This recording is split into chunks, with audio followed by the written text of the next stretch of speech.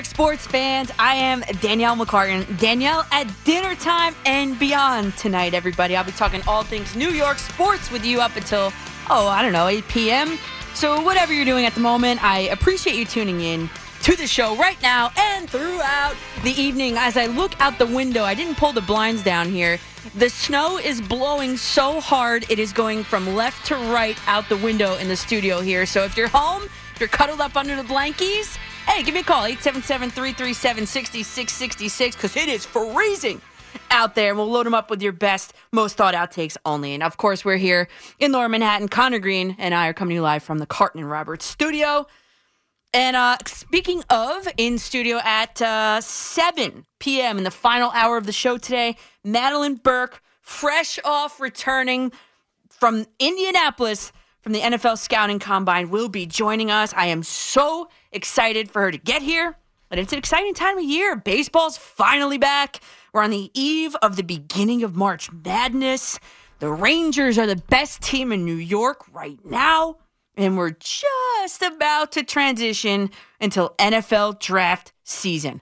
What a time to be alive. Didn't Drake say that? Something like that? Anyway, 7 p.m., Madeline Burke will be here, and I cannot wait for that. Hopefully, we'll be getting some Freddie Freeman news as well.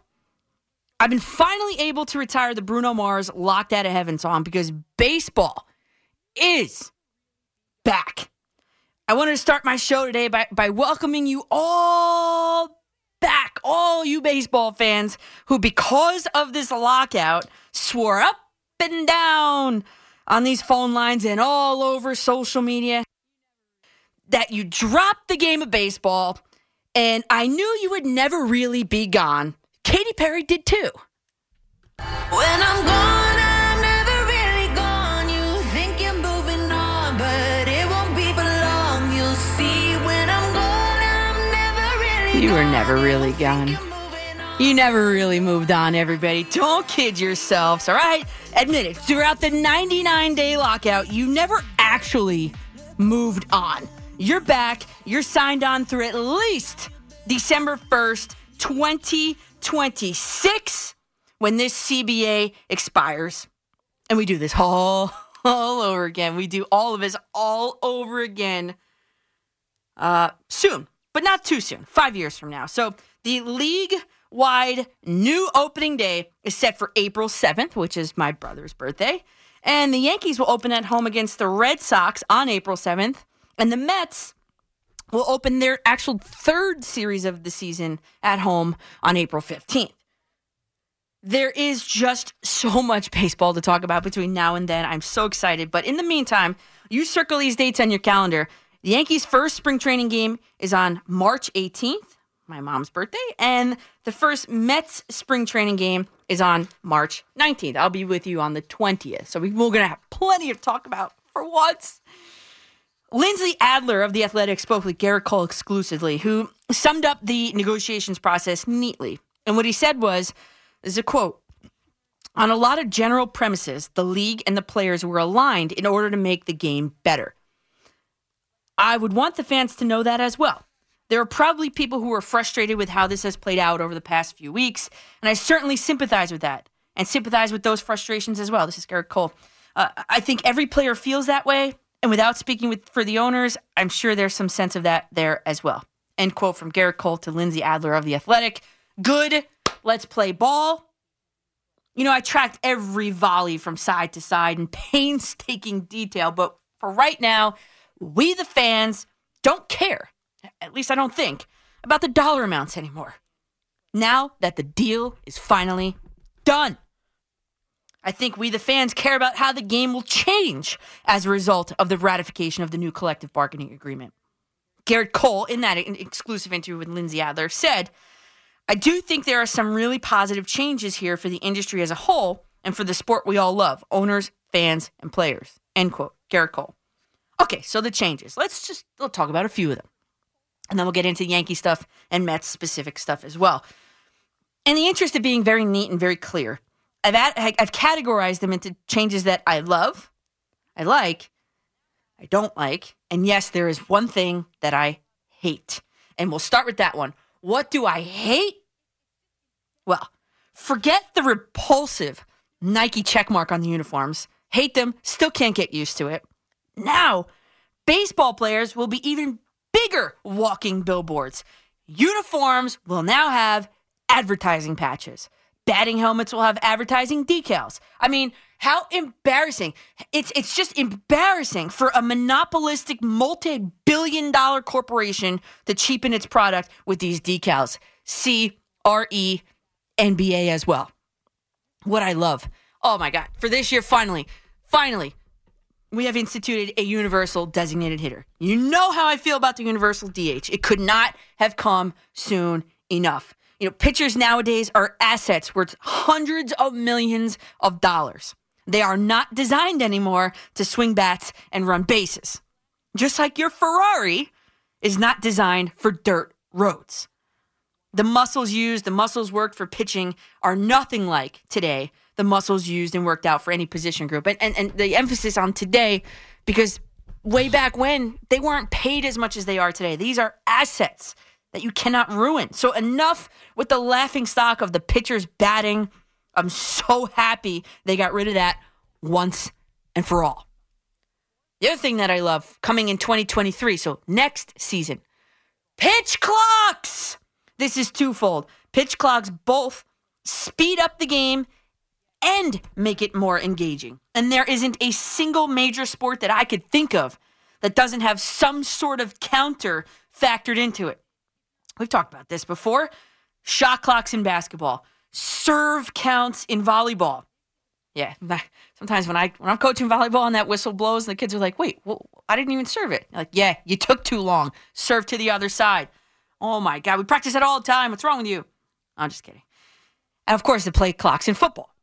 And if you're opposed to a pitch clock, maybe start to think of it in this way, a different way. This is a play clock for baseball. Obviously, it'll move the game along, which the average length of time for a baseball game is a glacial 3 hours and 10 minutes. Up like 20-something minutes from just a few years ago. And I think they settled on, I have to double check, but I think it's 14 seconds for a bases empty scenario and 19 seconds for when there's at least one runner on base. Which, by the way, I think is completely enough time. I just can't wait to see, as the clock ticks down on a pitcher, do they just take the penalty? I don't know yet what that penalty is. Or does he and his catcher rush into something, which could be a humongous opportunity for a hitter in that scenario? I would also like to see what ramifications there will be, if any, for any batter that tries to get the pitcher to violate that pitch clock. You know, stepping out of the box, adjusting the batting gloves for the 1,001th time, playing in the dirt, picking his nose, you know, all these things. So those are the two things that I absolutely love, the universal DH and the pitch clock coming next year. What I like, okay, so I would have loved this, but for this year, if the All-Star game is tied after 9 innings, a home run derby will determine the winner of the game. I say, why after 9? End it after 7 and then do it. Again, extra innings, of course.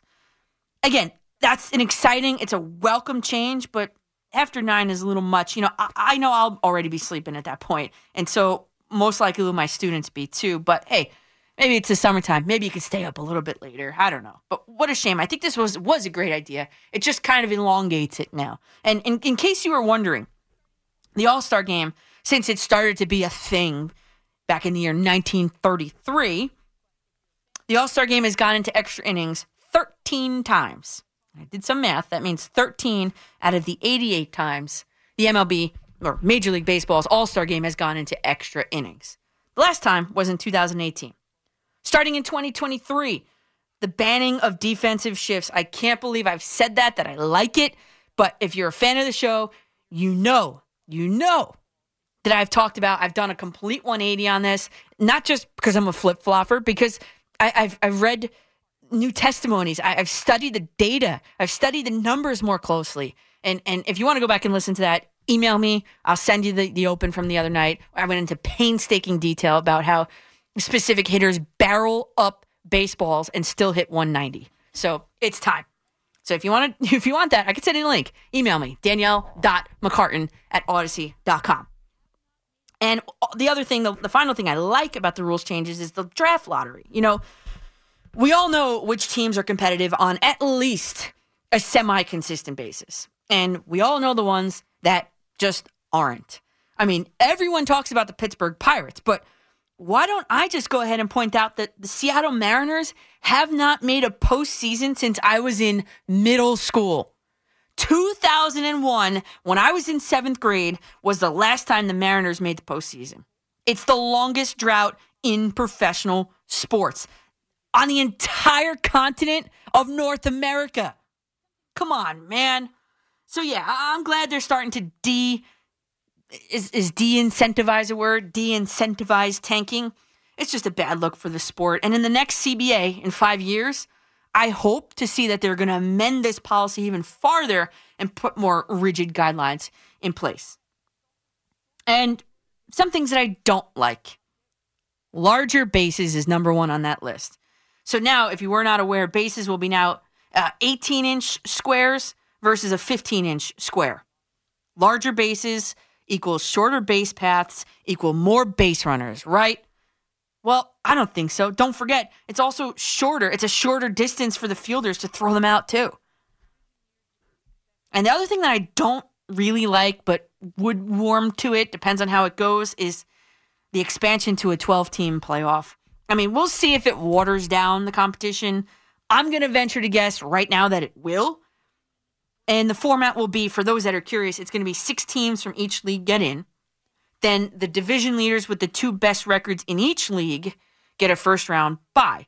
See, I would have liked to see that go to like a power rankings sort of scenario, because the Mets, for example, reside in a division where the reigning World Series champions are, which is the Atlanta Braves. And have you been paying attention to the NL West? All right, anyway, the wild card will be a best of 3 series, which is number 3 versus number 6, and then 4 seed versus 5 seed.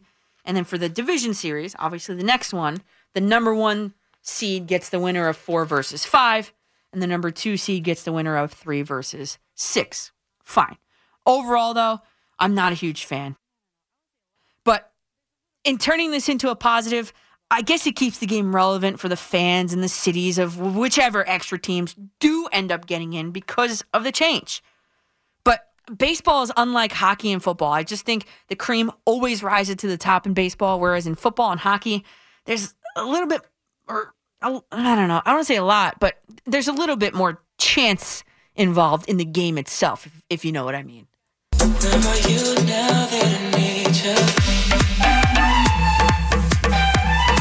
I've got a question on the minds of all Yankee fans right now. Justin Bieber just asked it. Where are you now, Brian Cashman? The Yankees need you.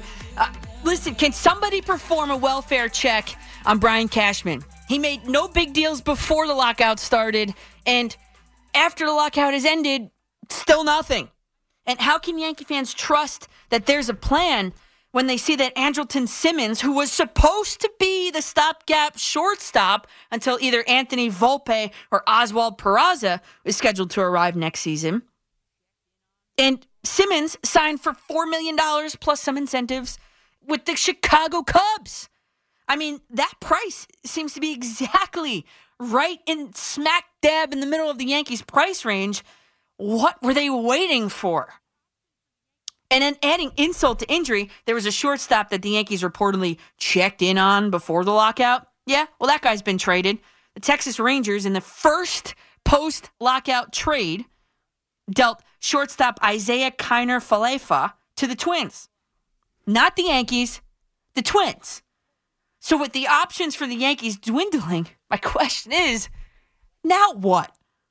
Well, I spoke one-on-one with Aaron Boone on December 2nd at the Italian-American Baseball Foundation's annual gala about fans' concerns that the Yankees had not made any moves before the lockout. This is December 2nd. Here's what Aaron Boone told me on December 2nd. I guess I get it, but I think it's December 2nd. I mean, we got a long ways to go between now and spring training and the regular season, so there's so many twists and turns that the off season always brings, and I know Cash and our front office is working really hard at exploring and considering every available option out there right now. Obviously, with the lockout now, that gets put on hold, but doesn't mean we haven't done a lot of work, and doesn't mean we still haven't made the right move, and it doesn't mean we haven't passed on being the right move either. So I would just say let's try and hold judgment till we take the field and there starts to be some wins and losses next to our name. Yeah, well, listen, I know it's finally just spring training, but the Yankees will have a W or an L next to their name in less than a week. And their current options for shortstop, currently on their roster right now, this is according to the Yankees official depth chart, Gio Urshela, Gleyber Torres. It's time to cut to the chase. Maybe Andrelton Simmons signing with the Cubs for a bargain basement 1-year deal, which is exactly what the Yankees should have done. Presented an unforeseen twist and turn for the Yankees front office. But man, what is plan B? They better have one, right? And that insidious question of, will the Yankees make a mega deal for a shortstop? That insidious question is unshakable. I'll tell you right now, at this point, if they're waiting for either Carlos Correa or Trevor Story, they are making a huge mistake. The simplest reason being this. These Yankees are not the Yankees of yesteryear. We know that. So to sign Carlos Correa or Trevor Story to a monster contract would be a gigantic, colossal mistake. That move right there would tell me that Aaron Judge will not be a Yankee when his contract is up. The Yankees don't print money like they used to. Base salaries just on their books just this season. Base salaries. If it would be Garrett Cole right now, base salary is making $36 million. Giancarlo Stanton, base salary, $29 million. And then it's your choice of Carlos Correa, whose estimated AAV is $30 million, or Trevor Story, who's got an estimated AAV of $27 million. And those figures from Spot Track, my favorite website, and I rounded them to the nearest $1 million. And then you're going to factor in Aaron Judge on a mega deal to all that? It's just not sustainable. So besides the contract dollars not quite computing in my brain, I can't forget about the not one, but 2 shortstop prospects that the Yankees currently have in their minor league system. One of which, Anthony Volpe, who is number 15 on MLB's top 100 prospects list. He's expected, according to MLB Pipeline, to make his MLB debut next season. Because the fact that Simmons is not a Yankee this season, it's just beyond me. Like, what are they doing? Is Brian Cashman aware that the lockout has ended? Did he know he could make a move or moves before it even started? And for those of you that insist that Carlos Correa, or I heard somebody this morning calling on TV, calling Trevor Story a stopgap. Are you kidding me? The guy's expected to get an eight-year deal. What kind of stopgap is that?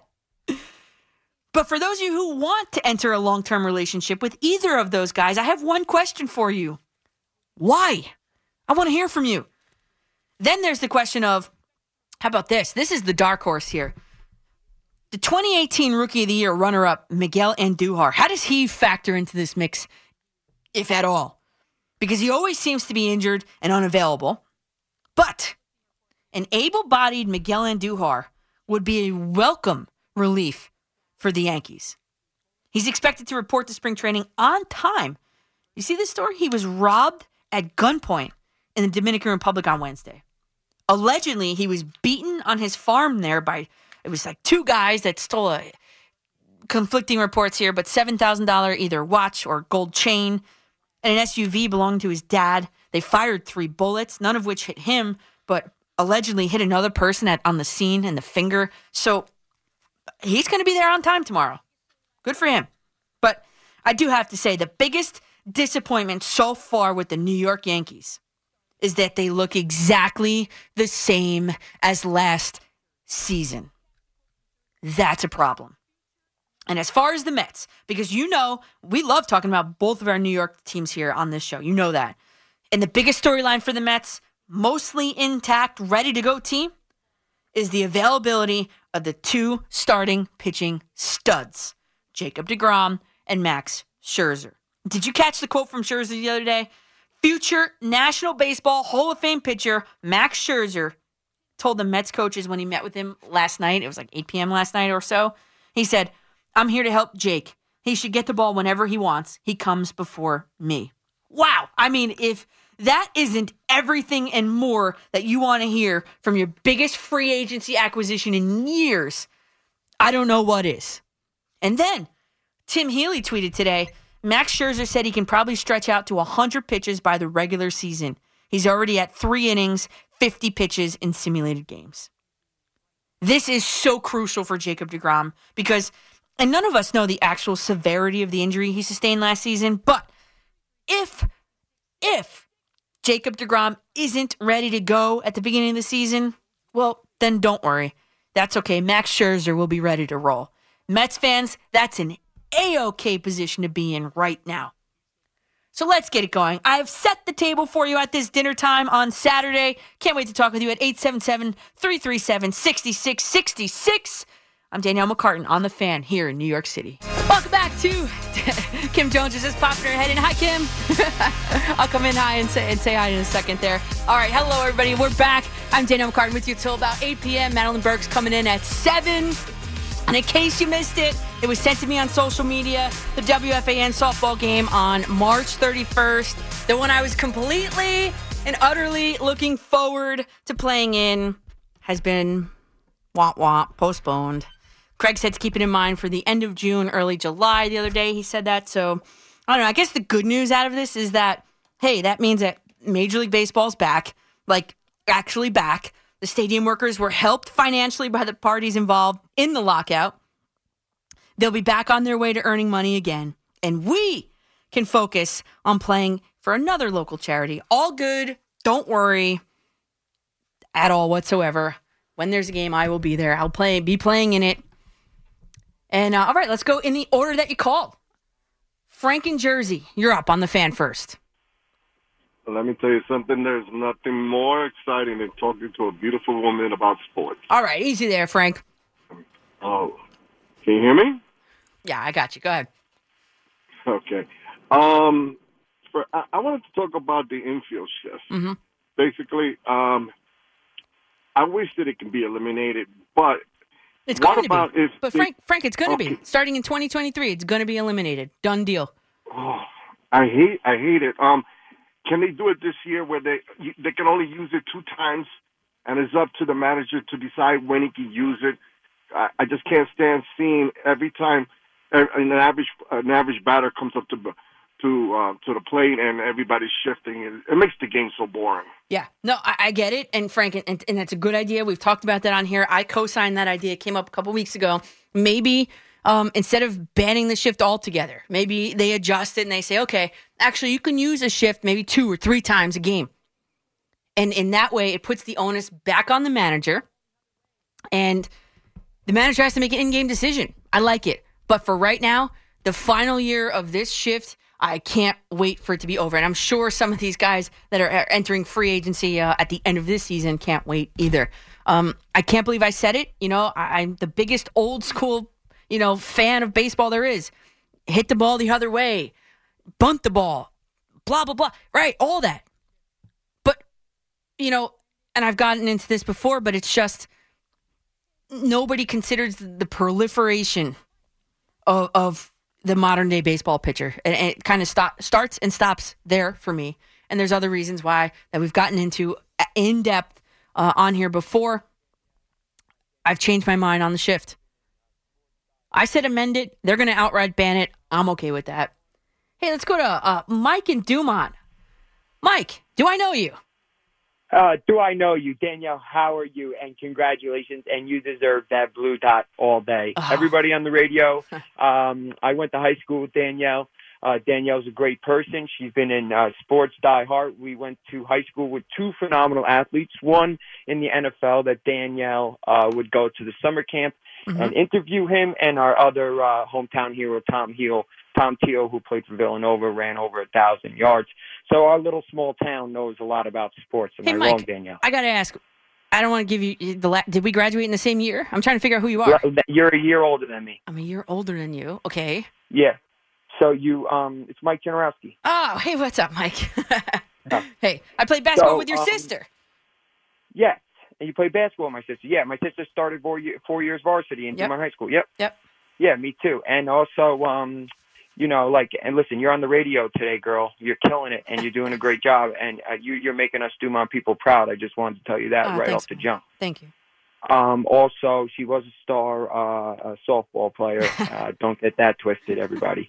But, I watch all sports and everything. And last night I was watching that Knicks game. And I watch baseball, but I'm a Yankee fan. My dad's a Met fan. Baseball's not my thing. I watch it because I love sports. Mm-hmm. They need to get rid of the shift. But like you said, remember you were talking about Derek Jeter, and he showed you all that stuff and how everything and how, I agree with Jeter. The shift needs to go because it's killing the sport, Yep.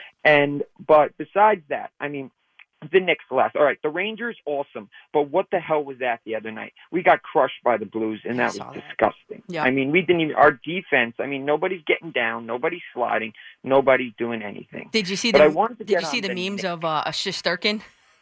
Oh, my God. And then you can't – he gets no help back there right now. And then they're going to say they're going to make Fox the captain when Kreider's sitting there all year. Yeah. Get the heck out of here. Get the heck out of here. Him on the bench was it was like the look of dejectedness if I ever seen it. It was disgusting. I shut the game off, and I had them with plus 1.5 because I never thought that we would lose 6-2. I never thought that. I mean, come on. Every time you looked up, they were scoring another goal, the St. Louis Blues. I was like, I can't watch this. I actually changed it for a little bit. Me too. And then I went to the Knicks game, and then I went to the Brooklyn game, and man, did Kevin Garnett go off, huh? Durant. He literally was like, "You want to know something? You're going to talk crap to me, Embiid? Yeah, I'll show you who the real guy is." Yeah. And I loved it every minute. And I'm a Knicks fan. Yeah. But the Knicks, okay, we were killing that game. We were killing it. We came out. We were open. Whatever. Julius Randle needs to stop running the damn point. Oh Actually, my God! I know. You want to know the truth, Danielle? Why don't you just put the guy on the damn bench? I mean, because and let him play off the bench. Let him say, like, listen, we're going to sit you. Because if we have a Barrett running the point, right? Mm-hmm. Let's just say we have Barrett running the point, and we let him control everything. We make him make his plays. We let him get open. We let him when he wants to be one-on-one. I'm cool with his 35 or 40 because he's scoring that every night. Yeah, Randall could give us 50, but then he's going to drop 15. Yeah. You know what I mean? Yeah. But what I also think is that, did you hear about Barrett has a bad ankle? He injured it, right before Christmas or something like that? Right after Christmas? Correct. Yeah. Correct. Why are we playing him? Oh, he's your best player. Mike, he's your best player. But I get that. But at this point, I mean, why are we crushing him? Why are we doing that? Like at this point, I know you hate the tank and we're things, but like we need to build for the future, and we need to figure this out. And to crush Barrett and expect him to go out on bum ankles and score 40, I know that's what we want, but we know that that's what he's capable of. So if he's 100% healthy for next year, what are we going to get? Yeah. You know what I mean? Yeah. Thank God we didn't get Zion. Oh my God, I know everybody wanted Zion, right? Hey, you know what though? I'm looking at it. Let's be a little optimistic here. Let's just play devil's advocate, Mike. Good call there. The Knicks. They entered the game last night on a 3-game winning streak. Let's not forget. And now, I mean, if the season ended today, they would miss the playoffs. They're in 12th, in 12th in the standings. The first 10 get in. The last 4 are play-in scenarios. But maybe they're trying to make a quick little run here at the end. Maybe, and just maybe when they get mathematically eliminated, then they'll sit R.J. Barrett. But you know what? That's something that I wanted to talk about today, and I was like, I didn't write it down, but I watched Julius Randle dribble the ball up, try to do a little shake and bake move, and hit a step back 3, and it clanged off the back rim, and I was like, I can't watch this anymore. I can't watch this. I get it. The frustration with Julius Randle is at an all-time high. I get it. To the Bronx we go. And Josh, you're up on the fan. Hi, good evening, Danielle. Thanks for taking the call. Thanks for making it. I was wondering about those two rule changes that they had in 2020, the 7-inning doubleheader. No longer. Right, and that ghost runner on second base in extra innings. No longer. Well, that's all I wanted to know. Thank you, Danielle. You're welcome, Josh. And with that being said, now everybody can have at least a regular baseball game no matter how long it goes. And the thing is, with those robo umpires, aka RoboCops, Yeah. that you and Paulie were talking about, that doesn't take effect until next year or the year after. I don't know if that's this year. I think it's next year. I'm pretty sure it's next year. Yeah, which is good, Josh. And it's good because I know there's a human element to the game of baseball. I get it. I know I played it. I was the human. I was the umpire. But sometimes you miss a call. Sometimes it's a big call that you miss, and you want it back, and you can't take it back. So a little help from a little artificial intelligence is not a bad thing in the year 2022, as far as I'm concerned. Should we break, Connor, and take one more? We could break. Okay, we're going to take a break here, guys. So my question is Brian Cashman aware that the lockout has ended? I mean, is he aware that moves have already been made? I mean, Andrelton Simmons, who everyone, including me, thought was going to be the Yankees' stopgap shortstop this season, is a Chicago Cub. Tell me, what is plan B or plan C? There's got to be one, right? 877-337-6666. Hey, welcome back to Danielle McCartan's show here on The Fan. That's me. I'm Danielle McCartan. Danielle at dinner time. We were just talking about the Yankees and how they've made no move and which move would be the right move or the wrong move. And I'm very clear when I say Carlos Correa or Trevor Story should not be wearing pinstripes next year. But the guy who I thought was going to be wearing pinstripes was Andrelton Simmons. And he was going to be the stopgap shortstop until Anthony Volpe probably next season, 2023, is ready to come in and take the reins.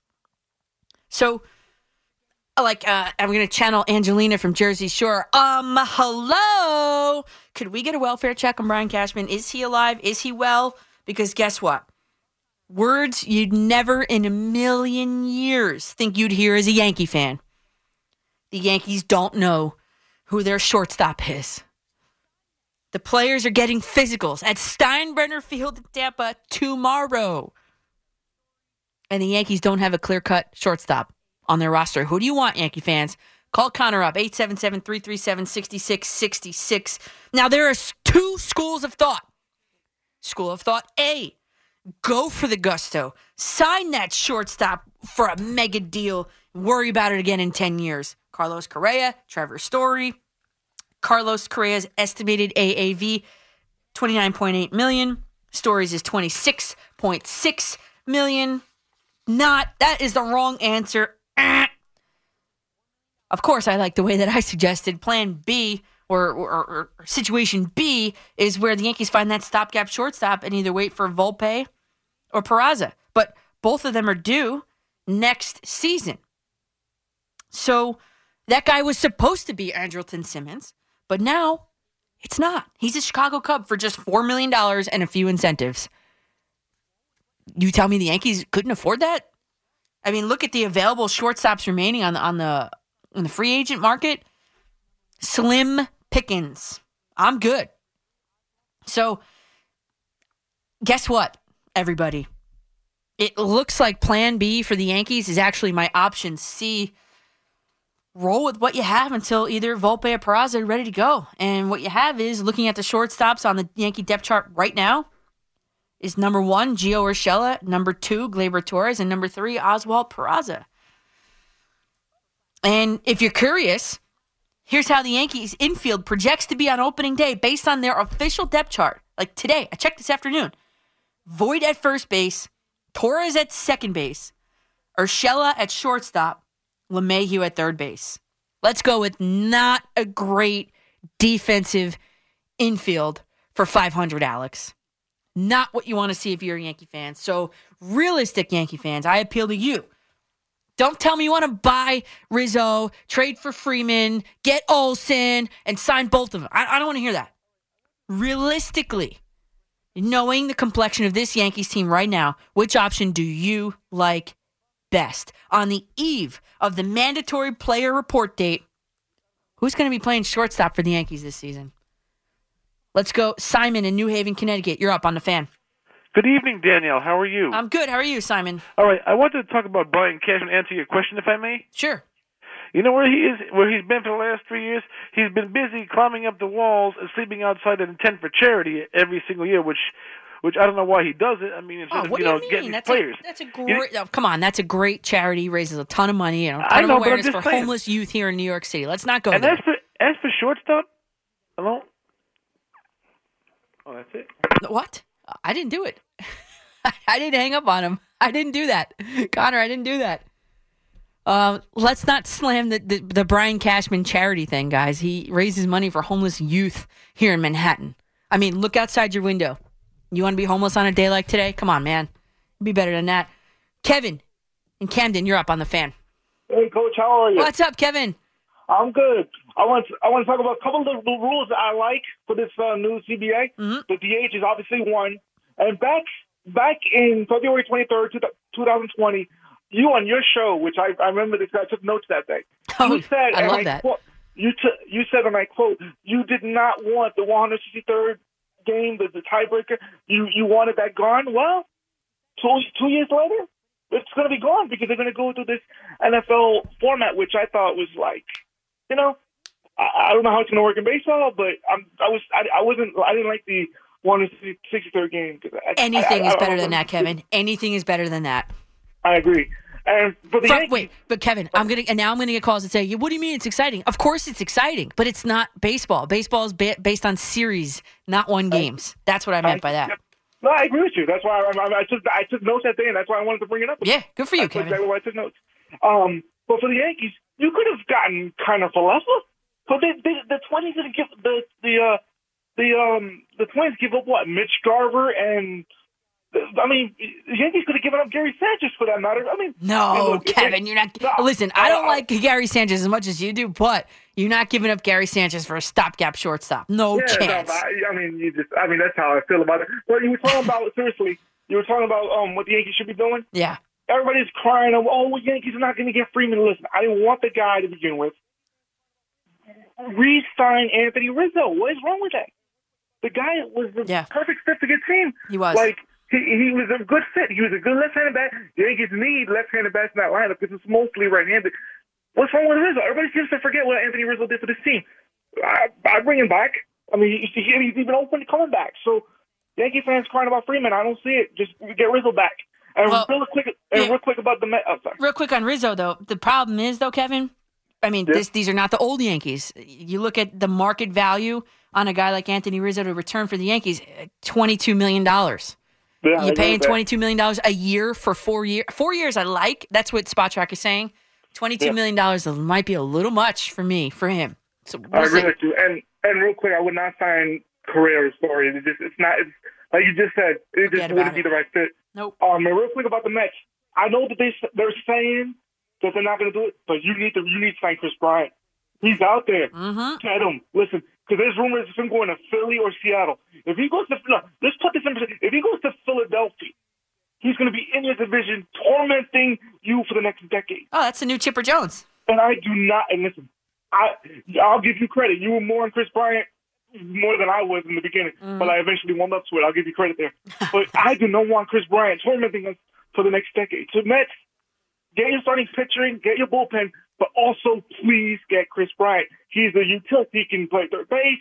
He can play outfield. Yep. He's the perfect fit for this team. So for the Yankees and the Mets, that's what I would like for both teams.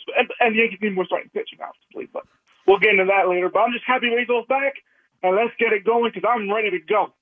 Kevin. Thanks, Coach. Me too. I'm excited too. I love that you took notes. And you know what? For those of you who do listen and very carefully like Kevin does, I want to mention one more thing, and he reminded me to say this.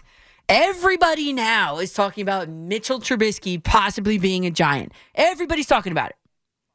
I just went back in my own notes. I said on January 22nd, I said, Giants fans, be prepared for Mitchell Trubisky. He really fits the Giants' non-existent budget. And guess who he currently backs up? Josh Allen. Where? Oh, yeah, Buffalo. January 22nd. Go back and listen to it. Mitchell Trubisky. I think maybe a New York Giant. I said it then. Everybody's jumping on it now. All right, Connor's giving me the timeout sign. We're going to take a quick break, hit some ads, some spots. We've got an update from Rich Ackerman coming your way at the top of the hour, and then I'll be right back on the other side of that. So 877-337-66. The Fan is on your smart speaker. To listen to the home of New York sports, just say, "Hey Google, play WFAN."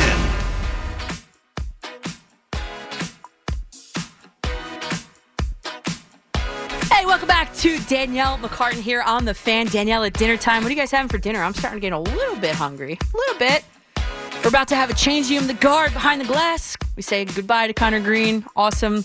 And hello to Paul Rosenberg, DJ Paulie R. Hey, listen. And Madeline Burke will be up here in less than 1 hour, and she'll be on the air with me here in an hour. So we'll talk all football starting now. So let's get the baseball calls all in, But before we do that, since it was the week of the NFL Combine, I showed you all on social media at Coach McCartan, Twitter, Instagram, Facebook.com/Coach McCartan, that my hands are bigger than Kenny Pickett's, and they are the same size as Joe Burrow's, 9 inches.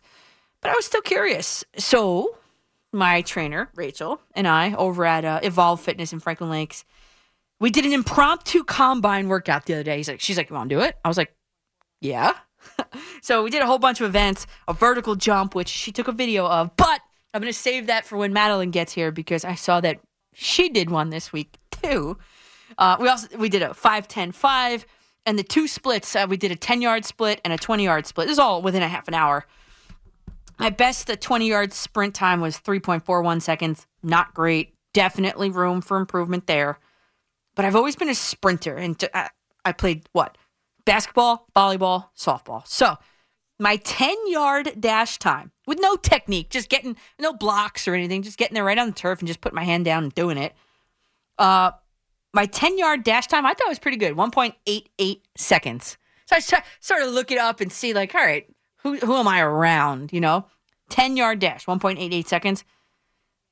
I this morning, I found that Tom Brady's 10-yard dash time was 1.77 seconds. I mean, that's kind of close. That is kind of close. And then the other thing is, too, like me and Rachel talk about, these men practice. They practice these things. I just kind of just did them. So I think I did I'll post up my vertical leap video against hers when Madeline gets here. So stay tuned for that in exactly 1 hour from now.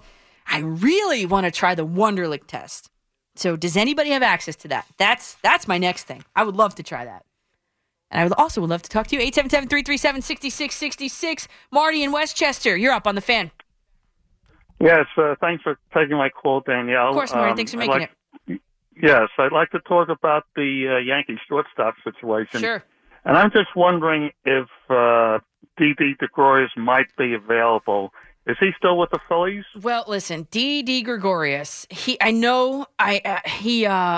Sabathia was really stumping for him to return to the Yankees. He's a great teammate, all of that, right? But for this season, 2022, he's under contract with the Phillies for this season. It's after this season where he's an unrestricted free agent. So the Yankees would have to pull a trade from maybe, I'm just guessing maybe some low-tier prospects because the 2 youngsters that they're talking about doesn't seem like they're ready for this year. I'll tell you one thing. I did see Anthony Volpe in Hudson Valley last year. I went to a Renegade game with a buddy of mine, and we also saw Austin Wells, who's their top catching prospect. And they both looked very good defensively. I mean, Anthony Volpe can make all the plays at shortstop. He showed some really good range. The game I went to, he shows a strong arm. So defensively, he really looks solid. And obviously, it's just one game. I mean, the game I went to, we went 0 for 4, but I just discount that, of course. But he looks good to me. So it's going to be tough because the defensive alignment you mentioned a little while ago with Urshela playing shortstop. Yeah, that's how the Yankees have it right now. And DJ LeMahieu playing third base. They're both out of position. Those are not their best positions. So that's a problem. And I don't see LeMahieu moving over to second. I think they're going to give Glaber, another year at second base. He's still young. He's 25 years old. I think they'll give him every opportunity to bounce back from what he's gone through the last couple of years. So they definitely do need a stopgap at shortstop. I can't think of anyone else at this point. Who's it going to be? That's the problem. And at that point, you look around the league and you're like, who's it going to be? Didi Gregorius, great guy, lefty back, the whole thing, right? But you know what? I'm not trading for Didi Gregorius because his contract also, right now, if the Yankees were to take on that contract, his base salary is $14.5 million. That's the exact opposite of what the Yankees are trying to do right now. I mean, Simmons was there for $4 million. $4 million. And the one knock on Volpe, everybody says, oh, it's his arm strength. Well, guess what? He knows about that. He's aware. He went to, in the offseason, he went to Wake Forest.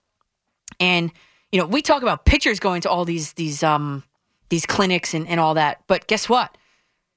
Anthony Volpe studied, visited, practiced with the pitching coach of Wake Forest. And they were looking at his throwing mechanics, all that, everything. So he actually said that this offseason, I'd say my arm strength was a big focus and a big goal I did, he said. They helped me a lot, as Volpe. It's the same thing with my hitting. I'm just trying to use the strong parts of my body, and it feels great. So far, it's a lot more effortless. Smart move, I'd say. Okay, in the order that you called, let's go Mark and Bayshore. You're up next on The Fan. Hello? Hey, Mark. Hey, I have, if I can, ask you two questions about the shift in baseball. Sure. In your opinion, do you think every era of baseball, whatever era you think was the greatest of all time, 50s, 60s, 70s, would every era have had an issue with the shift? I mean, like, let's say we think the 80s is great. Would that whole generation have had a problem with it? They would have had to ban it like they are now? No, but the pitching, I mean, overall, the level, the baseline level of pitching in the 80s is not what it is today. Just the baseline. I know there are exceptions here and there. I get that. I know that. But, you know what I'm saying? And not to mention, back then, I mean, they were taught. They were taught to hit to all fields. Here, I feel nowadays they're not taught to hit to all fields. Right, and that kind of was part of my second, maybe question or ask your opinion on it. My attitude has always been like for these guys who sometimes I get mad at and call babies, like we all do. Mm-hmm. My attitude is if the manager wanted to put all 8 or 9 guys on one side of the field, too darn bad. Guy, if you can't bunt or get a base hit, who cares about defensive indifference? That's how I feel with the shift. Like, if they can't figure it out, oh well. Like, I say leave it. Like, do we really have to, like, change it just to, like they say, people go, oh, it's ruining the sport. I don't feel that way. I feel like you, at your level, you should be able to adjust to this. Do you agree with this? Listen, case in point, this is the study I did that one day. I was so with you. I was for years and years and years and years. And then I started really digging. Well, because when Derek Jeter tells you something, you listen. And he said it to me in October. He said it. I didn't ask. He volunteered the information that they should ban the shift. And I was like, wow. Well, let me start thinking about that. So I started thinking about it. And then I started researching it. And then long story short, I'm on the other side of this now. Because the proliferation of the pitcher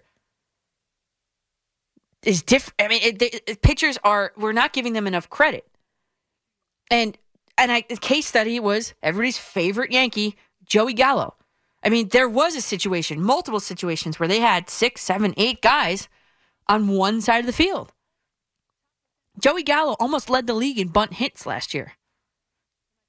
And the year, I think it was the year before that. Don't quote me on that, or maybe it was 2 years before that. But his barrel percentage was in the top percentiles in the league. Hard hit percentage, top percentiles of the league. All of that, all of those kind of things, line drive, all that. Top percentage of the league, yet his batting average was a 190. I'm like, all right, well, this guy's ripping the cover off the ball. He's just hitting it to where they are. Now, thinking back to when we were kids, you were told what? In a batting cage, the mechanical batting cages. You put the coin in, you hit it where? Right back up the middle. You want to put it right back up in that hole, right? Right back, line drive, right back. But there's no more of that. Line drive up the middle and lands in the glove of a third baseman. That's ridiculous. That's a hit. That used to be a hit. Actually, in the 2021 season, the average batting average of balls that were hit in play was, I think, a 292. That was way down. It was like 307 just a couple years ago. So, there's statistics, there's stats, and 4,802 hits were taken away by the shift just last year alone. So, yes, I was so, hit the ball the other way, get off my lawn, you learn how to do it. But, and Freddie Freeman said it too. He said if it was that easy, I would do it. So apparently it's not that easy at the major league level where you got pitches coming in at 100 miles an hour straight, fastballs. You got breaking balls with a break of 9 inches, diving down 9 inches out of the strike zone. I mean, it's just, we're not giving the pitchers enough credit. Lou in Astoria, you're up on the Fan. Hey, Danielle, how are you? What's up, Lou? Good, how are you? I'm disappointed because they canceled your game. I know. I know. That's terrible. I know. But you know what? I spoke to Evans, and he told me that you are great. Okay, so you was catching. I can imagine. I want to see you playing shortstop. That's the position that I used to play. Me too. And then I give you a good grade, okay? Yes. But anyway, let me ask you something. Of all the major sports that we got, there's 3 of them to me. It's football, basketball, and baseball. Which one is your favorite? Oh, I would say baseball. But I would go baseball, football, basketball, hockey. I thought so because you do play softball. Yep. Why did you have a problem with the way the game is played? You're talking about it's too long. It is. You need a clock. The unique thing about baseball is that we don't have a clock. Right, but that we can listen to. Okay, go ahead. No, the average time of a game is 3 hours and 10 minutes. That's unwatchable nowadays. I understand. Is that because you have you teach in the morning? You got to get up. Is that the reason for it? Because you can always record it. Sure, but then I go on Twitter and I have everybody tweet me, "Oh, the Yankees won, this and that." So no, it's part, but Lou, it's part that. And okay, if I'm going to sleep early, the kids are going to be sleeping early too. You trying to grow this game from the ground up and cutting it off at the roots with the kids that are unable to watch the end of a game. But listen to me. One time, I'm a Stillmani. I was a Stillmani for almost 50 years. Okay, and I remember you probably wasn't even born. It was Marischal was pitching about like 18 or 20 innings, and I'm watching this game, and I got up at 4 o'clock in the morning, and the game almost finished at the time. Mm-hmm. And I just realized that I got to go to work. Mm-hmm. When you're a baseball fan, a fanatic like I am, I really don't want the games. Listen, it's like I was telling you. I don't understand. I mean, listen, it's the only game that has no clock, and a player can play out and the foul like the catcher. What does the catcher play? It's not in fair territory. Am I right or wrong? Listen. We're going down a rabbit hole here. So no, but I'm saying, look, it's a unique game. I don't understand why you think that it should be shortening. I don't get it. Lou, the attention span of kids nowadays is not 3 hours and 10 minutes. It's just not. And if a game starts at 7, if you go to the game, forget about even going to school the next day. Forget about it. I like that. It should start. It's just 7 o'clock should be a great game. Okay, I mean every game should start at 7 o'clock. I agree with that because of the young kids. But even 7 o'clock, Lou, is too late. It's just too late. Well, let me ask you something. Supposedly that we have, like in the old days, base stealing. How does the pitcher? You say you want a clock on the pitcher, right? How does the pitcher? No, they're putting a clock on they're putting a clock on the pitcher, and I love it. Well, let me ask you something. Yeah. I want you to explain to me because you're good at this. If you got a guy like Hickey Henderson, which is out on the first base, and the pitcher throws 5 times to first base, what's the penalty?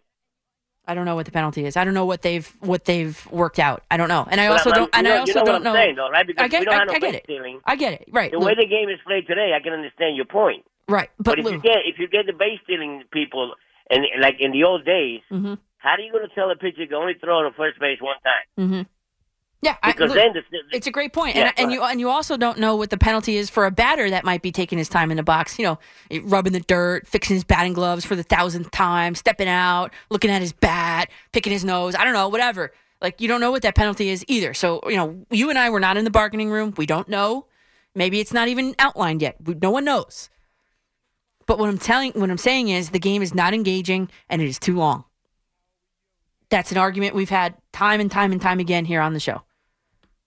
And putting a pitch clock installing a pitch clock is one way to alleviate that. I get it. Baseball, the beauty of baseball. I mean, come on, no. Times have evolved. Put the clock in there. Paul in Floral Park, you're up on the fan. How are you, Hey, Danielle? Paul. Good. How are you? Yay! All right, yeah. I'm glad that they got rid of the 7-inning doubleheaders. Yes. And the ghost runner second base. The pitch clock, okay, I can live with that. But this with the new format going with the NFL format for the division and wild card tiebreakers.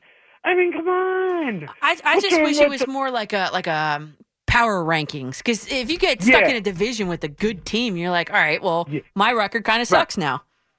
Right. I mean, that's ridiculous. Now, I mean, the one game playoff is great. I loved it. I mean, especially in 1978 when the Yankees played the Red Sox. I remember watching that game. I saw Bucky Dent hit his home run, over the Green Monster, and oh God, and then David Getty's no hitter, and in '83 the infamous Pine Tar game. Yeah, those were the good old days. Yeah, and Bucky effing Dent right there, Paul. Bucky effing Dent. Oh yeah, yeah, yeah. Yeah, well, maybe baseball can get back to that, the good old days. Maybe they'll make new good old days. There's a tweet from Anthony DiComo that I wanted to read from a couple hours ago. It just popped up in my timeline. I think it's good. He said that, asked about whether it might be him or Jacob deGrom making the Mets opening day start, Max Scherzer replied, quote, "I don't care. He's the reason I'm here. I want to be here and pitch with great pitchers, and he's obviously one of them." Ooh, if you're a Met fan, did you just get some goosebumps up and down your arms there? I mean, Max Scherzer, what a good teammate he is. Or not pretends, has the potential to be. Wow-wee. All right, Hector in Washington Heights, you're up on the fan. Hey, Danielle, how you doing? Good, how are you? I'm doing good. Danielle, I've been wanting to talk to you about this whole shifting for a few weeks now, ever since you brought up Derek Jeter and Freddie Freeman. I just haven't had a chance to call. So I'm here now. But before that, I do want to ask, because Patrick Ewing, I don't know how the heck that came out. Julius Randle came up, and then the whole bringing the ball down as a forward, being a point forward, or whatever you want to call it. Yeah. And when I hear that, listen, there's times it frustrates me too, and I haven't been happy with Julius Randle this season by far. But I look at that and I say, okay, people talk like this is Julius Randle going rogue. I would think this comes from Tibbs and the coaching staff, that they want him to do this, that they allow him to do this, and they prefer the ball in his hands instead of the weak point guards that we have right now. Besides, you want to say maybe McBride, some hope, but he just started playing. But here's the thing. So you want the ball in Julius Randle's hands, right? Not at the 3-point line. You want the ball in Julius Randle's hands at the blocks. I'm not saying that I want it. No, I'm saying just in general. If it's the coaching that wants him to bring it back, which is baffling. I don't agree with it. Yeah, but baffling. You want the ball in his hands at the blocks. You don't want the ball in his hands at the 3-point line. You want the ball in R.J. Barrett's hands at the 3-point line, for example, or Emmanuel Quigley. I mean, I don't understand it. Maybe Hector, maybe it is coming from the top. Maybe it is. Who knows? But when I watch that, the guy doesn't have the handles that these other guys do. I mean, come on. Julius Randle. I just feel like it happens too much. Like, this didn't just start happening, right? Yeah.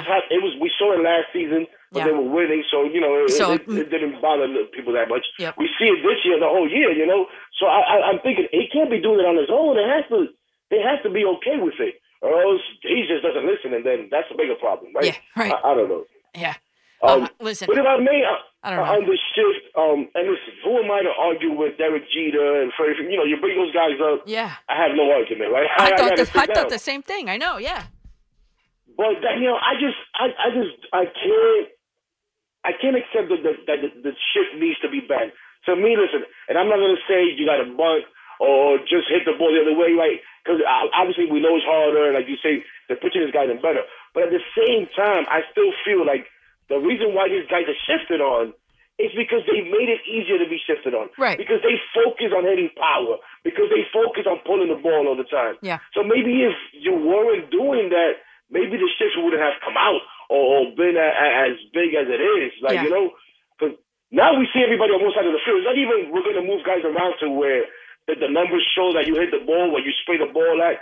And honestly, I'm surprised with Freeman, because I see Freeman as a guy that does hit the ball to all field. Yeah, and I Hector, was I think. surprised to hear that from him. I know. I was too, and I think he was kind of trying to stick up for the little guy. But here's the other thing: maybe because there are 6 fielders on one, I'm just playing devil's advocate. Because there are 7 fielders on one side, maybe you feel like you have to lift the ball up and over their heads and over the fence to get it in play. I don't know. I have no idea. So MLB has agreed, obviously, to the CBA. There are some new rules changes in effect. We'll talk about more of them coming up after the break here on The Fan. Your official station to talk Jets. With DK Metcalf, I'm for it, but what would you realistically be willing to give up to bring him out here? First round pick? Be willing to give up the 2 first-round picks? The Fan on 101.9 FM and the Odyssey app.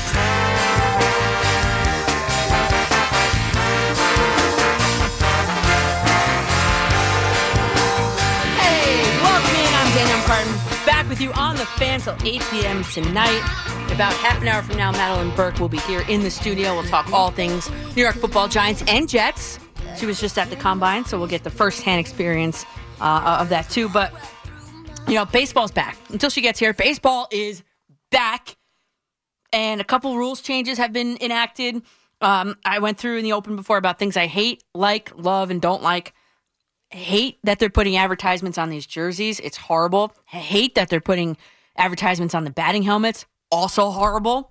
I mean, it's just embarrassing, really, for a multi-billion-dollar corporation to have to put advertisements and to cheapen the look of the product on the field. Just horrible. Just horrible. I can't stand it. But then, love the universal DH. Finally. Love the pitch clocks. Thank you.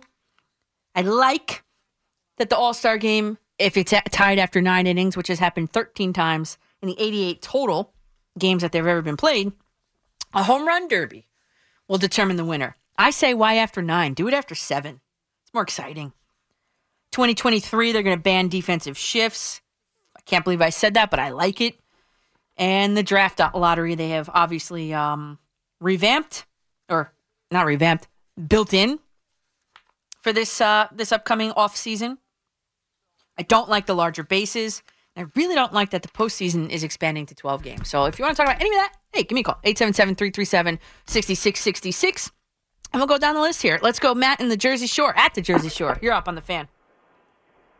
Hey, good evening, Danielle. How you doing tonight? I'm good. How are you, Matt? I'm good, thanks.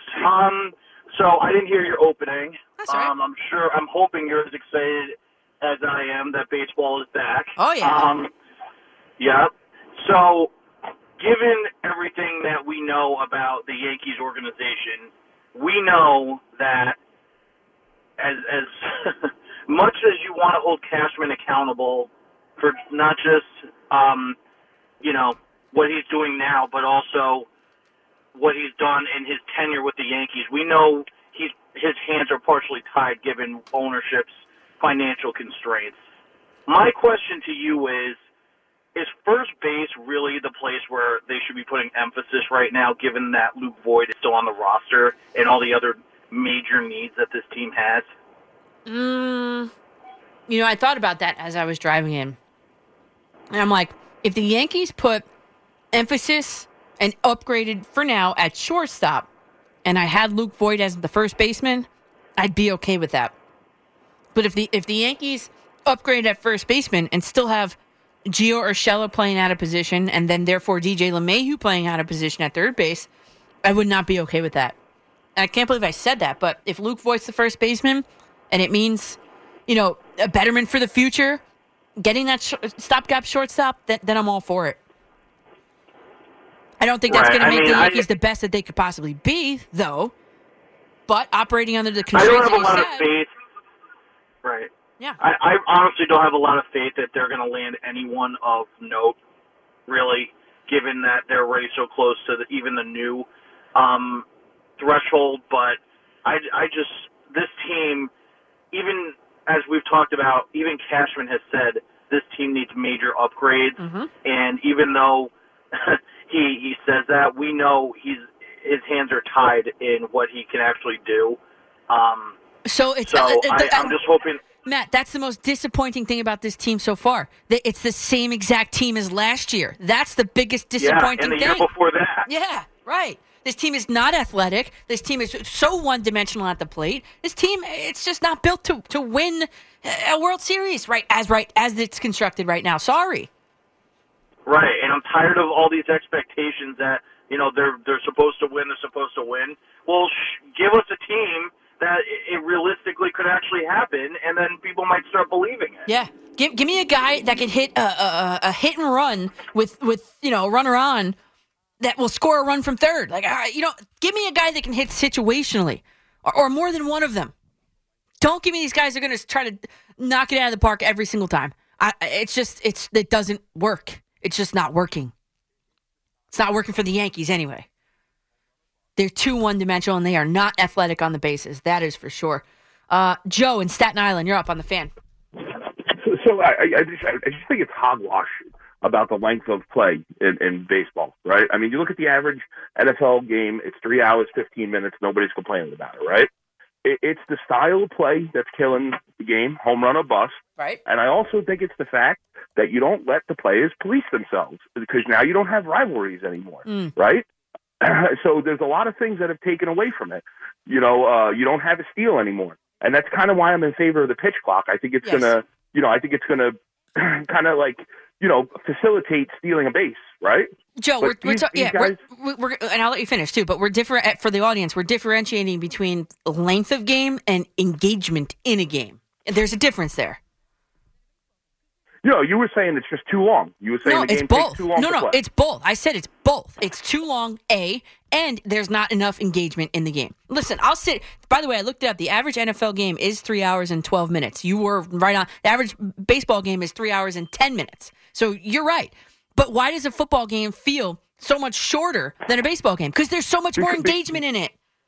Well, it's not only that. It's just that, okay, you can watch 6 guys go up there and strike out, and then there's nothing happening because it's either a home run or a strikeout. Well, that's what I'm talking about. Yeah. Or a walk. And I agree that there needs to be definitely more engagement. I think, becoming more interactive. Everybody's got a cell phone, put stuff on a cell phone. I agree with all that. Mm-hmm. But it's about, and now take the Yankees, for example. We're right-handed heavy. We play in Yankee Stadium. This guy put together such a garbage team, okay? Yep. We're right-handed dependent. I call him Brain Trashman because he's literally been the worst GM in baseball for the amount of money that we spend every year. He's definitely the worst return on any GM in baseball, okay? You put together an all right-handed hitting team. Yep. You got a guy like Aaron Hicks who gives you maybe 40 games a year. You spend $10 million on him. We could have spent $10 million on Eddie Rosario. Horrible contract to Aaron Hicks. Horrible. You look at the 10 top worst contracts the Yankees have given out. Brian Cashman's name is on 8 of them. Okay? Mm-hmm. So there's so many different things, that you could go through and say, okay? But it's the style of play that's making baseball boring and the fact that players can't police themselves. You want to pimp a home run? That's cool. Pimp a home run. But sometimes you got to wear one.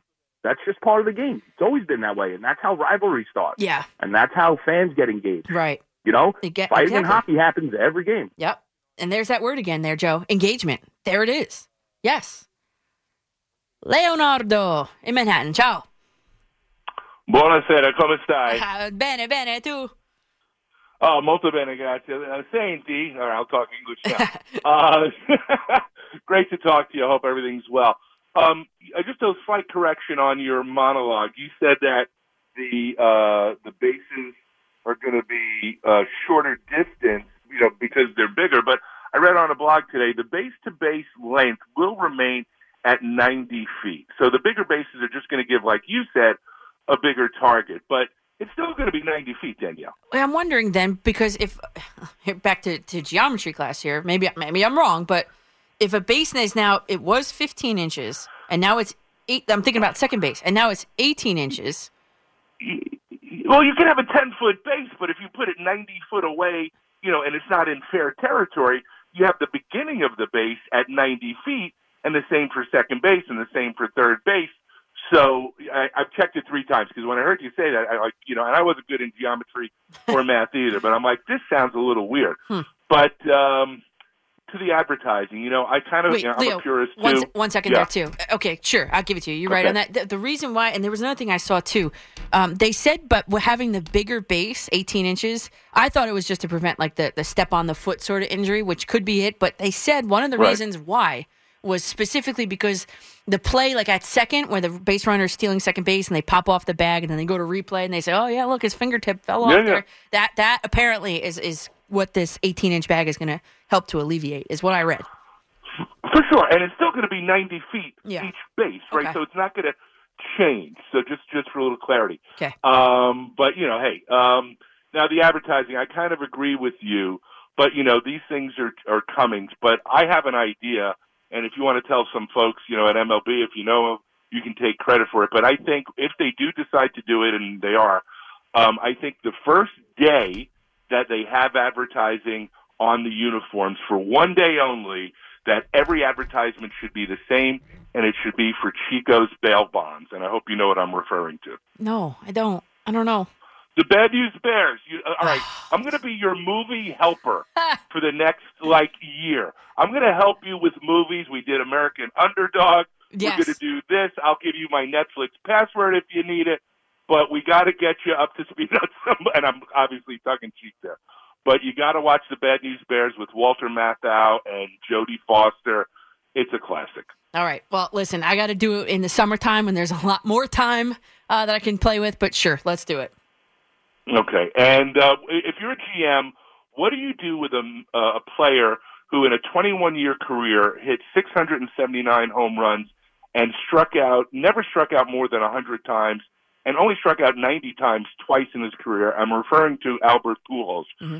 If you're a GM, now that we have universal DH, do you sign him, yes or no? And if so, what do you offer him? And then I'll hang up and listen. Yeah, Leonardo, it depends, though. It depends on your situation. Like, probably if you're an NL team, right, because you're looking for a guy that can bring fans in. He's not going to be playing in the field. It's just... It's to me, it's, and I hate to say this. I mean, Pujols. Clearly, he'll be a Hall of Famer, probably first ballot.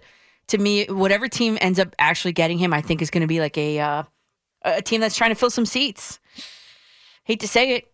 Maybe I don't know. I don't know. What do you offer him? Probably a ton of money to do it, too, and that's the return on investment. Let's go to Joe in Northport. You're up on the Fan. Hey, how are you? I'm good, Joe. How are you? Calling me. Good. I wanted to just kind of say I'm a baseball purist. I love baseball like any other guy out there. I'm 50 years old. Baseball is back is great. But the problem with the game is still the greed on both sides. And what I'm talking about is you just mentioned we're going to have advertisements on our helmets and on our jerseys. But you want to know something? You're talking about before trying to speed up the game, trying to make the game more enjoyable and exciting. But the problem is the most basic of things. They're too afraid to go back to the networks and say, hey, listen, commercials are going to be going on during the game. I know. It needs to be while the action is going on. Yes. Put it on the side. Put it on the bottom. Yep. And that's the biggest. That would help the game tremendously, but nobody wants to do it. It would be the biggest thing to help, not the pitch clock, not the batter's box. It's the fact that we have 3-minute breaks in between, and pitchers can't warm up in dugouts. They got full pitching and batting cages in those stadiums underneath the stadium. Yep. Tell them to go warm up there before they come on the mound, not on the mound. Agreed. Keep the game moving. Yep. And this is the biggest problem. And until we can get a commissioner that's willing to go to the networks and say, hey, listen, we're in control still. You guys still want us. This is what's going to happen. And until they do that, I'm afraid baseball is going to be continuing to lose an audience. I love baseball. My kids love baseball. But you want to know something? I got an 18-year-old son, and he watches maybe 4 or 5 innings most per game. My 14-year-old loves to sit down and watch with me, but I know he's different than every other fan. But my 18-year-old, 4 or 5 innings, he'll come in maybe, and it's never in a row. It's, I'll watch an inning here. Yeah. Okay, Yankees got up. Now I'm going to go back and play my video game. Yeah. I'll come back when, and that's what it is nowadays. I and know. they don't realize that that attention span is terrible. Yep. Terrible. Joe, you hit it right on the money there, Joe. Good idea. We talked about it here. Put the commercials is where I, as a really big fan, start to get lost. When you bring in a relief pitcher, before you go to a commercial. You show them warming up, you go to commercial. Commercial. That's in like the 7th inning. That's when you start to lose me. I mean, they've made it a little bit better, saying that the guy has to face 3 batters in a row. Maybe a little bit better.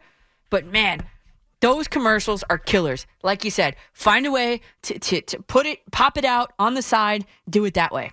I'm with you. I am. Sign me up for it, because that is where even me, one of the biggest baseball fans there is. That's where you start to lose me.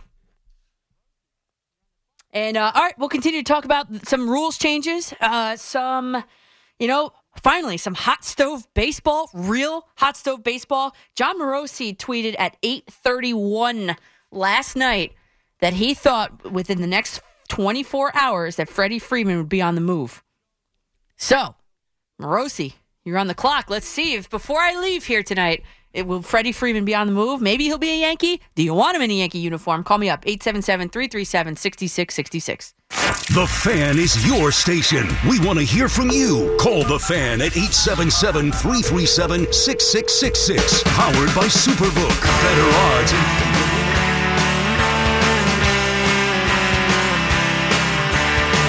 back, everybody. Danielle McCartan with you on The Fan. I know we said we talk about some Yankee moves and some rule changes and stuff, but as of 47 seconds ago, or maybe a little bit longer by now, 1 minute ago, this from Jeff Passan, the New York Mets and Oakland Athletics are in agreement on a trade that would send right-handed starter Chris Bassett to the Mets. Sources familiar with the deal tell ESPN. Wow, what a deal for the New York Mets. They're getting a guy in Chris Bassett who, he's got an ERA last year, 3.15 ERA. He was 12-4 as a starter. He pitched, most importantly, if you're a Met fan, because you got a question mark on Jacob deGrom, you got a question mark on Max Scherzer. He pitched 157 innings last year, 144 innings the year before that. Wow, nothing yet on what the Mets gave up to get him. But what a deal for the Mets. Wow, good for them. Oh, and the Yankee fan might be like, wow, is my GM still sleeping? Let's go, Bob in Schenectady. You're up on The Fan. Hello, Danielle. Big fan of yours. Thanks, Bob. Appreciate it.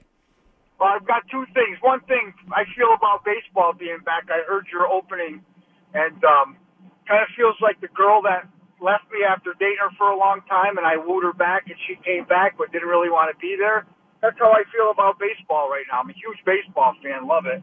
But hopefully I'll feel better about it now that they're back. I think you will. They don't really appreciate the fans. And the second thing is Cashman. Let's go here. It's time to do the right thing. Get Matt Olson here.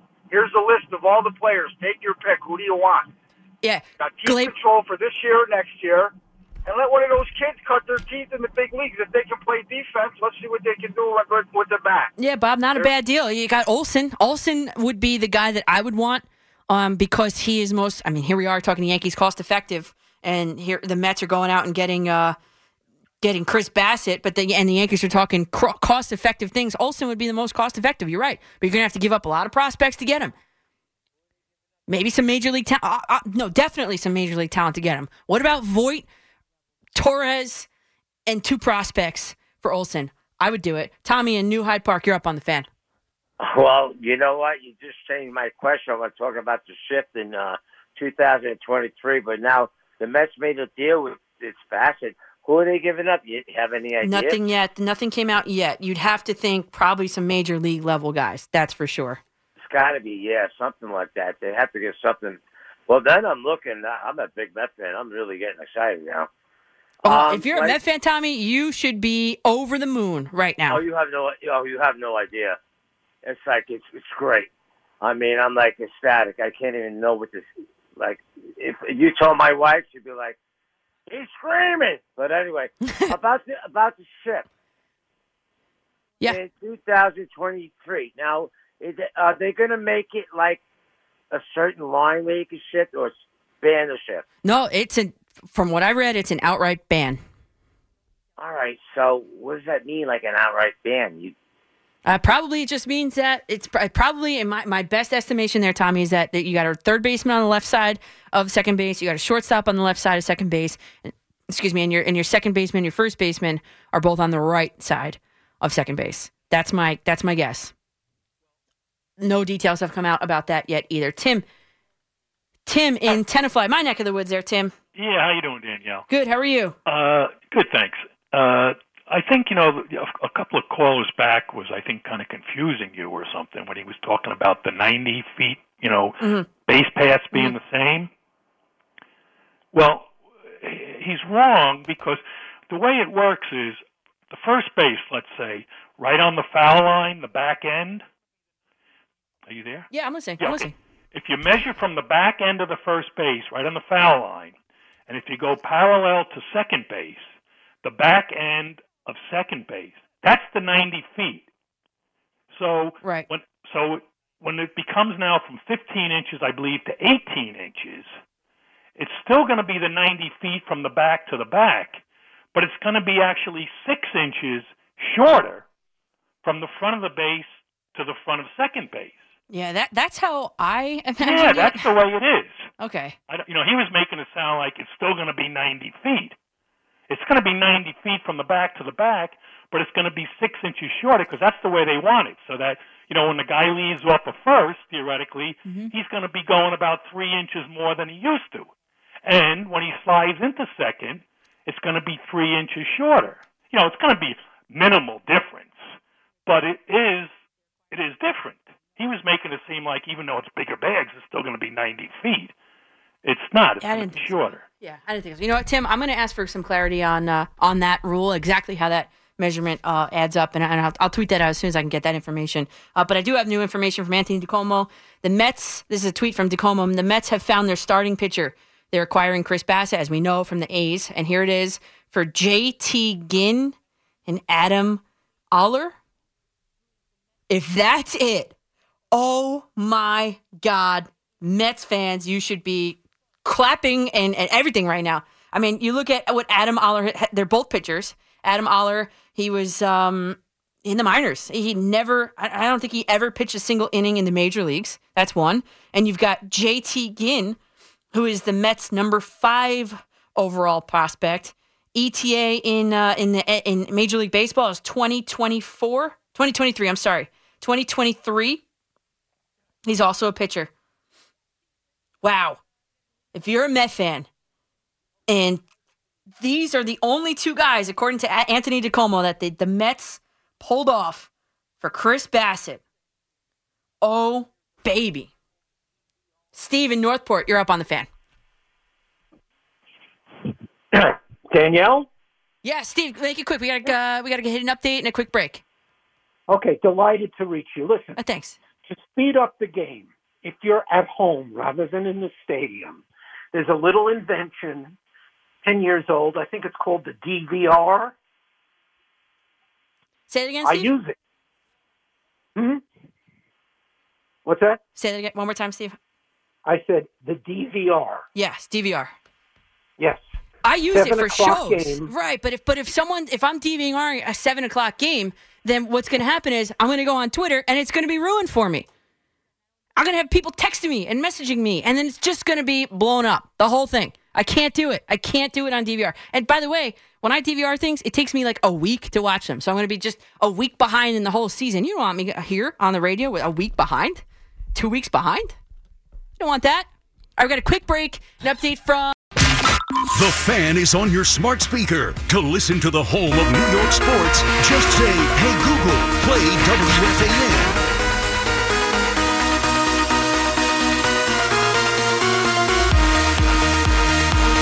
Welcome back to McCartan Before Midnight. Danielle at dinner time, whatever you want to call it. Hardwell is my guy. Paul Rosenberg knows that. He's DJ Paulie R on the 1s and 2s over there. And to my right, Madeline Burke, Giants.com, all things digital.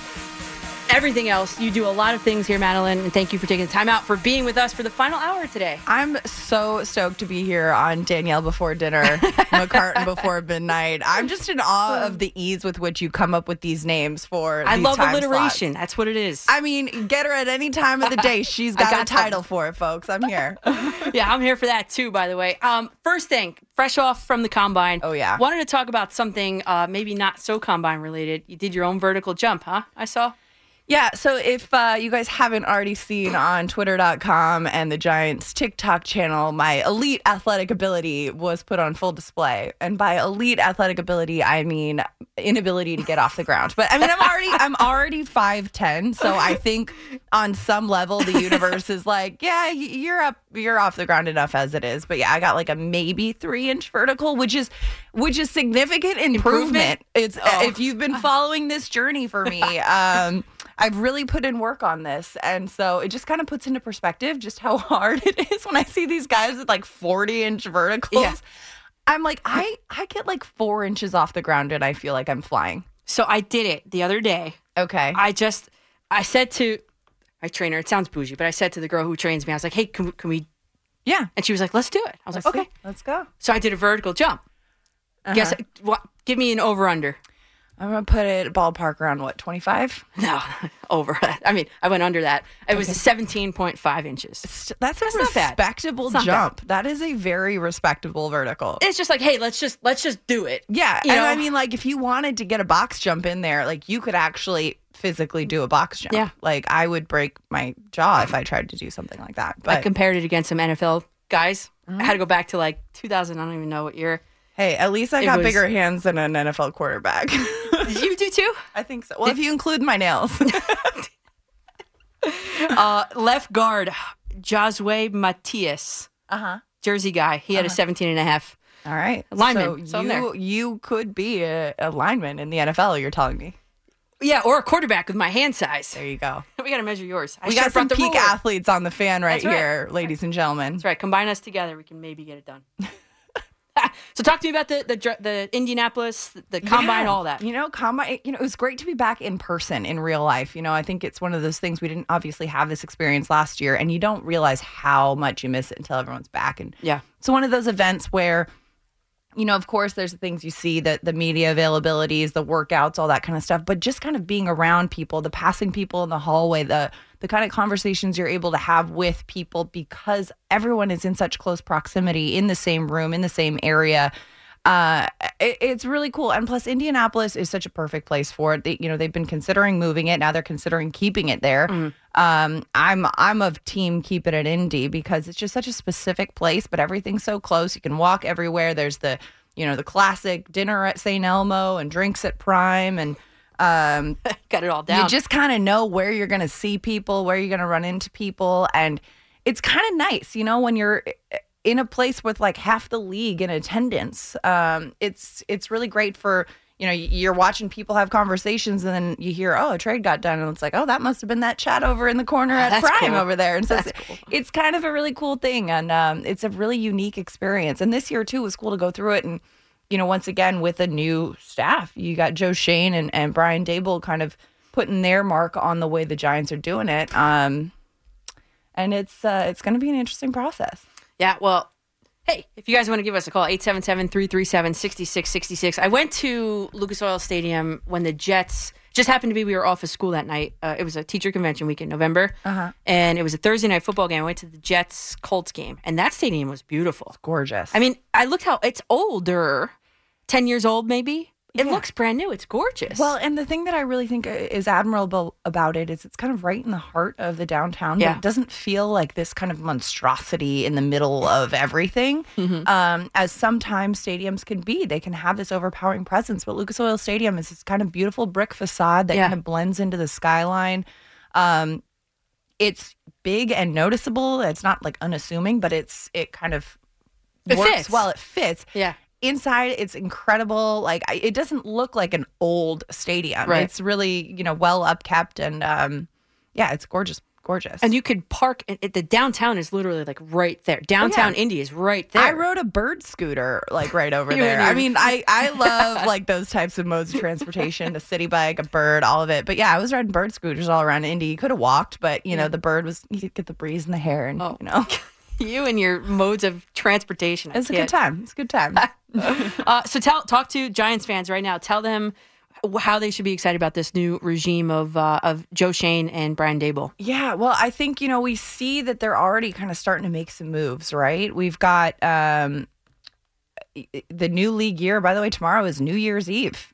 New league year's Eve going on over here. Yeah. So that's pretty exciting. And, you know, Schoen and Daboll are both very personable guys. They're very personable guys. They're really fun. The environment around the organization is just kind of light, and that's you know, you walk in and it just feels like people are in a good mood. People are happy to be there. People are happy to show up. And this isn't any disrespect. Yeah, I was going to say anyone that's a else. change. This isn't any disrespect on anyone else. This is just kind of one of those things where usually, you know, you have a coach or a GM that kind of feels like they're in a tier of their own. But these guys make it really feel like, hey, we're all on this team. We're all in this together. And I don't know. It's fun being around them. And then, you know, Joe Schoen's got a lot of work to do to get the Giants under the cap. Of course, they have to be under the cap by the start of the new league year on Monday. And they've been making some moves. They've been getting creative with it. I really love the way that they approach these Sterling Shepard and Blake Martinez deals because both these guys are injured. Blake should be, you know, good to go. He's been doing his rehab. His knee's feeling better, and he should be good to go for next season. But Shep, that Achilles happened at the end of the season. That's a year-long recovery. So it would likely be until the end of next season before he's able to get back on the field. They put him in a contractual position where it's like, hey, here's some availability for you to earn up to about $5.5 million and all that, but it's going to significantly lower the cap hit. And both of these restructures lower the cap hit in a similar way as if the Giants were to cut each of these players. Right. I was going to ask about that. It was $13 million against the cap if they were going to cut both of them. And now they're keeping both of them on restructured deals for $13 million. Well, because in a contract, when you cut a player, there is a certain amount of it that still is a cap hit, that is still a guarantee to the player. So instead of saying we're going to cut you and take that cap hit, they restructured and said what that cap hit was is kind of this base we'll start at. And that's the base you can earn. But they threw in a bunch of incentives. So if you perform, we'll pay you more. But if worst case scenario, if you're out, you're injured, if you're not able to kind of do what we need from you, then okay, we'll pay what we would have had to pay if you were on the street as a free agent anyway. So it kind of is a win-win for both of these, both sides in this. And then, you know, they had to make some moves. They got rid of Kyle Rudolph, Caden Smith. They've got Evan Ingram, who's about to be a free agent. So clearly they're going to be looking to complete reset at the tight end position, looking to the draft, I'd assume, for that. Riley Dixon, they cut the punter Riley Dixon, signed Jamie Gillian, who left-footed punter with the nickname the Scottish Hammer. So much content there already. Hey, Giants fan, I don't mean to cut you off here, but Giants fan, she's here. Give us a call, 877-337-6666. What moves do you want the Giants to make? Ask Madeline, you know, if, let me ask you right now, do you think Saquon Barkley will be a Giant next season? I do. I think that, I think that that's kind of really where they're going to be headed because I think he is not only a talented player, he's a leader in that locker room. They cut DeAndre Baker. I think that was kind of Booker. Sorry. They cut and they kind of are showing like this is kind of the direction we're going. We're going to stick with these core pieces that we have for now. And again, Joe Schoen has been adamant that he's not taking calls. They are open for business. They are looking for deals. He will consider offers. He didn't say, you know, pretty much everyone's on the table, but he did say like, listen, I'm here to make this team, put this team in a position to win now and in the long term. And so if people are going to come to him, but again, what are you going to get for Saquon Barkley? You're going to get like a third and a fifth, or, you know, especially a guy who's been injured for the most part of the last 2 years. Right. You're not really going to get a lot in return. So I think it's like, you know what? Let's keep him. Let's let him play. Let's let him be healthy. He worked his tail off to get back. I'm like, pivot. No, he worked very hard to get back on the field. That freak accident ankle injury kind of pivoted his whole course. I think they're going to give him a chance to do this year what he wanted to do last year and reevaluate from there. But that's, I think, the best option for them, considering realistically what you can get in return. It wouldn't be worth it. Yes. And the continuity factor, too, of it, too. Like, you got Daniel Jones under center, and he's got his guy behind. This is the make or break year, in my opinion, for Daniel Jones. Like, Joe Shane needs to know what he has in that guy. Can he be the quarterback moving forward? And to start changing all things around him again. Right. This is his third different playbook in 4 years. I mean, come on. Yeah. So I think there's value in just keeping him for that reason alone. But speaking of Daniel Jones. Yeah. Well, and I mean, Daniel Jones is the guy, and they got to put him in a position to succeed. They got to build up that offensive line. And unfortunately, Dave Gettleman, when he came in, he said, this is priority number one, rebuild this offensive line, shore up that offensive line. They, had a couple failed at bats in doing that. They had a couple swing and a misses in doing that. And so now that's still a problem. And it's hard for any young quarterback to have to adjust to these kind of things breaking down around them. And when you're playing on a team when there are units that aren't working at the level that they need to be, players often find themselves overcorrecting because, you hear the old adage, like, do your job and do it well. But I think when teams are struggling the way the Giants have been, you're doing your job, but then you're also kind of out of the side of your eye trying to account for your teammates' job and trying to help over here. And that kind of creates more clumsy errors because you're not focusing on doing your job and doing it well. You're also worrying about everyone else's job around you. And that just... It doesn't work out well. I do think the priority, though, at quarterback is signing a quality backup quarterback because for a guy like Daniel Jones, as talented as he is or isn't, whatever you think of him, he is also a quarterback who has had some injury issues, has not had an entire season where he's been on the field. And if you know that this is a quarterback who hasn't been able to be on a field for the entire NFL season, you need to trust that your backup can win you some games. Is it Mitchell Trubisky? That remains to be seen. I said it on January 22nd. I said, Giant fans, be ready for it. I wouldn't be surprised. I wouldn't be surprised. Let's go to Douglas in the Bronx. He's got a question for you or me or both of us. Douglas, you're up on the fan. Hello, Danielle, and hello, Madeline. What's up, Douglas? Hi. Hello. Before I get to Danielle, I want to ask Madeline. I've been wanting to ask you this for a couple of months since we were last on with Danielle. Do you know a personality named Andrea Belke? She's another person in the media. Yeah, Andrea is a good friend of mine. She's a former Survivor contestant. She's been on 3 times for those out there listening who don't know. And she's a host at People Magazine. And she's a gem of a human. Yeah, absolutely. Well, Daniel knows this about me, but I'm a huge reality show fan. And Andrea made the jury 3 times, hard enough to get there once, but congrats to her. She's one of the best strategists in that show's history. She's a fan favorite for Survivor, of course. Yeah, she's a legend in that show. Absolutely. And do you know a former NFL player named Danny McRae? Do you know him offhand? Or he wasn't in the league for a long, but he played Survivor last fall. Danielle, he'll be competing on the next season of The Challenge. So, oh, really? There you go. Oh, the cast was there. Oh, that's exciting. Yeah, I don't know Danny McRae personally, but that's gonna be fun to watch. Oh, the challenge. The cast came out. I gotta Google this right now. Do you watch it? I do not. Oh, you have to watch that. Oh. Okay. All right. So here's my Giants thought. So got the upcoming draft. Obviously, offensive line is a priority. But I really like this guy from Iowa, the center, Tyler Linderbaum. Is he, from your sources, Madeline, have there been internal discussions of his stock that the Giants might look towards acquire him? Because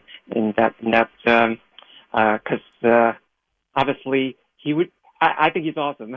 And I got a couple of friends in Iowa that are very familiar with him, and he would be a gem in New York. I mean, with the Jets too, but obviously I'm a Giants fan, so I would like for him to be on my team.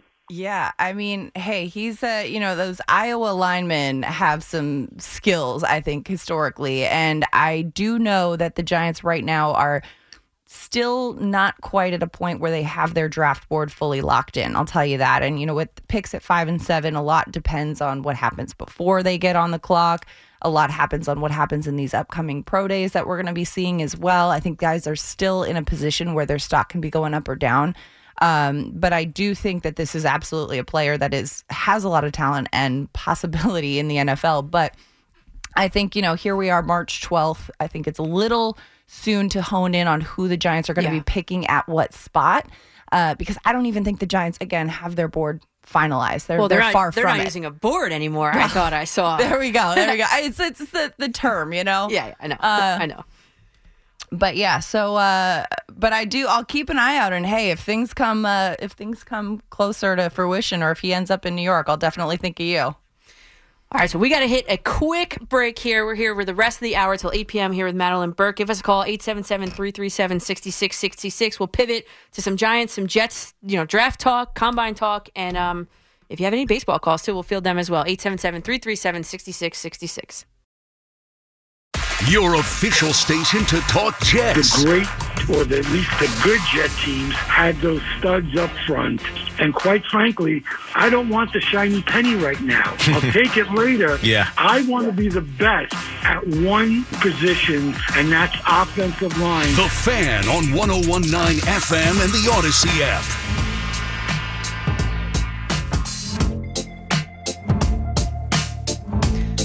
Welcome back to Danielle at Dinner Time with special guest Madeline Burke here in studio. Madeline, say hi to the people. Madeline at mealtime. I'm not as good at this as Danielle at dinner time. No. All right. But yeah, thanks for having me. Hey guys, we'll take your calls in a second. Giants calls, of course, Jets calls if you want, and baseball calls too. A quick little insight on the pitcher that the Mets just acquired. This is from Mike Farron, who's a host for, traded for, I should say. This is from Mike Farron. He's a host for MLB Network Radio. He says that Chris Bassett, who is a new Mets starting pitcher, logged 150-something innings last season, which is great if you're a Met fan. Chris Bassett, this is Mike Farron saying this, Chris Bassett was lauded for his leadership with the A's. Bob Melvin absolutely loved him. There's risk in the age of most of the Mets rotation, but it has a chance to be one of the strongest staffs in the NFL and the NL.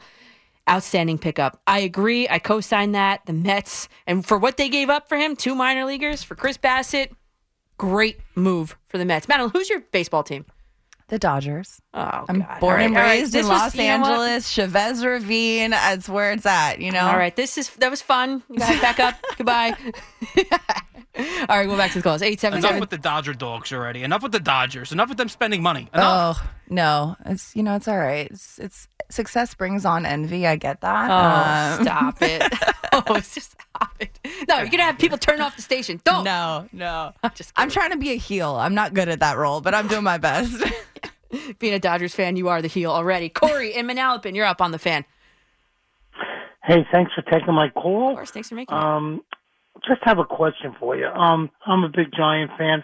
I was going to say something about my sleeping GM of the Yankees who's just sleeping there while everything goes on. Yeah, have we performed a welfare check yet on Brian Cashman? Does anybody know if he's alive?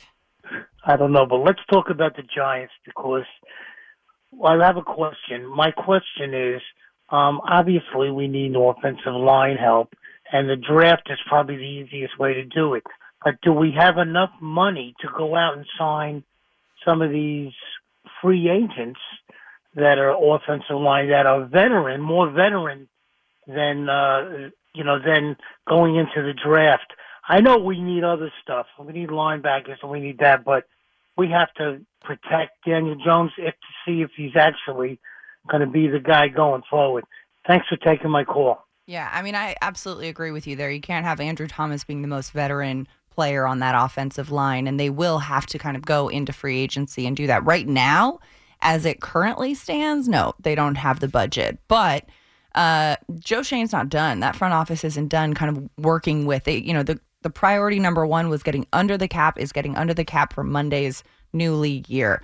Priority number two is kind of reworking some of these other things, seeing who's going to stay, who's going to go, how you're going to manage this roster, because like you said, you need to have some veteran presence in that offensive line. And they might go, bargain hunting, trying to find somebody who maybe is more of a veteran presence in the locker room, who can kind of come in and show some of these guys how it's done. Somebody's on the tail end of his career, but you need somebody who can get in there and play. You need somebody who can be on that line in those trenches, because I've talked, one of the things players talk about too is if a guy is injured, for example, and he's on the sideline, he's still at the game, right? Still at the game, still on the sideline, still talking to his teammates after a play. But it's very different than the conversations that are happening on the field, between the lines, in between plays, not even just in the huddle, but just, hey, calling things out to your teammates and what you're noticing and what you're seeing out there. And that is important. And that is why you have to have veteran presence on the field, not just in the locker room. So I feel Giants fans bristling at that because, recency bias or whatever. Nate Solder. I mean, he was supposed to be that guy and wasn't. Yeah, and I think it's hard because I don't know. I've always been of the belief that if Bill Belichick is ready to let a player walk, I don't trust it. I don't trust it because if he thinks, you know what, I'm ready to let this guy go, it's like, what's wrong with what don't we know? Yeah, and I think Nate is a tremendous human being, and I think, but I think his best days were behind him when he got to the Giants, and you need to find a guy who you can. Maybe is at the later point in his career who still has some heart in him and maybe at a smaller contract than Nate Solder signed for as well, because you can't be overspending on a guy like that. Right. Let's go to Rick in Tampa. Tampa, Florida, Rick. How is it down there? Is it warm? 80 degrees? Oh, no. Yeah, right. It's 50 degrees. I'm freezing. You poor thing. It was snowing sideways here today. I know, but it's gonna go down to 30 tonight. Oh. Right now, it feels like 16 here. We're going to see those iguanas falling off the trees again. I know they're freezing. It's not supposed to be this cold. Let me first say, buonasera, bella signore. Hey, my ciao. Two favorite ladies. Madeline speaks Spanish. Madeline, fluent Spanish. Claro que sí. I do want to say, Madeline, I'm going to get to you now. Even though you just brought that Dodgers point up, I still love you. Thank you. First, Danielle. Baseball's back. I could see them down here. The bats today was cold and snowy down here. It was not a nice day, but I'm so excited and I can't wait to see the season starting. And the Yanks better get their act together. Rick, do you go to any games out down there? Do you go to Steinbrenner Field? Of course, I go. I go. Oh, I go there all the time. Only because.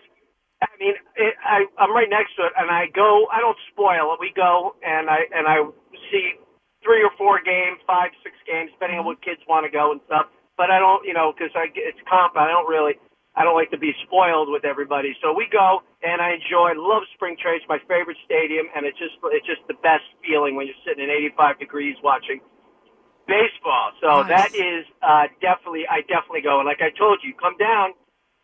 Let me know. I get you right behind home plate anytime you want. Oh, well, maybe if I'm no longer a teacher, I could do that. But I know you're teaching. I know that. And let me first quickly say that the Rangers don't get their act together tonight. I'm really upset the way they've been playing, and that's a whole nother conversation. And I'll talk to you another night about that. But Madeline's with you, and Madeline, I call Big Blue Kickoff all the time, and I'm telling Paul and Jeff and John that they need more of you on that radio show to be on there. Madeline. Look at you. Thank you. She's great. I love what she know. does. She's not on that much, but I tell the guys, I tell them all the time, it's all guys on. I say, get Madeline back on. Get Madeline back on. So, hey, you know I what? love you, John Schmelk does a really good job with that show, and he's running quite the deep rotation with like you mentioned, you got Fiegels, you got Lance, you got Dotts, you got and Deal. you got Paulie Dotts. Yeah. So it's a great show, and that's where I get my Giants picks. And I want to ask you,